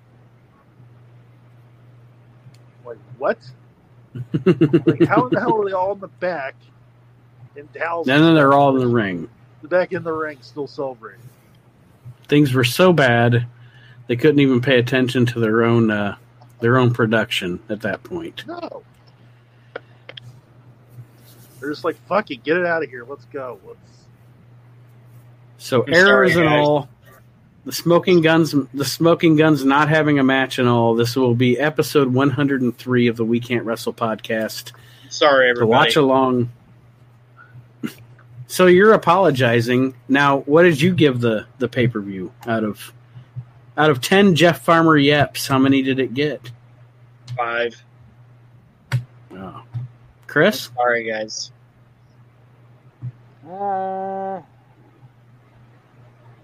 5.5, just because the thought of going, yeah, makes me chuckle. Yep. No, not Anybody yet, that- just yeah. And Chris and Chris likes a good 5.5. And he's just looking at you like, you motherfucker. At this point, I'll take a 3. Oh, my. You'll think a turtle head and like it. You're right, I will. Little turtle. Everything's the same. Oh, no, it isn't. No. You don't have an active imagination. Mark Coming from a for- guy that worked in the dark in a club for 4 years, nope, not everything's the same in the dark. Oh, Mark for Right, edit. Kyle. Your For turtle Car- fucking. for- Your turtle fucking is not the same in the dark, buddy. apples to oranges, my friend. Apples to oranges. Your dick got shell shock. Apples to oranges kind of just reinforced Aaron's statement, didn't it? Some people say potato, some people say potato. And you say, give me that turtle love. And some I say people warm say that potato- hello, and that's what Kyle says. And I say warm that potato up because I'm going to fuck it. At what point, Kyle, do you want me to edit all of this out? I don't give a shit. Fuck it. I don't care. Apparently, fucking is what you're doing with the fucking vegetation, so 'Cause- no. Oh, Is I Kyle? don't have- Wait a minute. Is Kyle fucking mashed potatoes? you know, Oh, that made me think of that Beastie Boys album. If If I knew this was that kind of party, I'd have put my dick in the mashed potatoes a long time ago. Do you know how that joke goes, bro? I found the original joke. What? I'll You send found it. the original joke? Yeah, and I'll send it to you. It's fantastic. fantastic. Is that Licensed to Ill that that's on? Yeah, but That the joke. Have you guys ever heard that before? Hell yeah. Love me some Beastie Boys. On Licensed to Ill, in between two tracks, there's just a little musical segment. I And knew then it there's was a guy at the party. end I'd of have the put my musical dick in the segment. mashed potatoes a long time ago. The guy goes, "If I knew it was that kind of party, I'd have stuck my dick in the mashed potatoes a long time ago." I think it's Licensed to Ill. And Chris has this disgusted look on his face since we began this potato debacle. Thank you, Because Kyle. he's like, I have mashed potatoes. I'm And I have a sure dick. times. What are you going to do? Not get some? I mean, don't be a fucking prude about it. God. I mean, what the hell, man? God. We're signing off. We're signing the fuck off.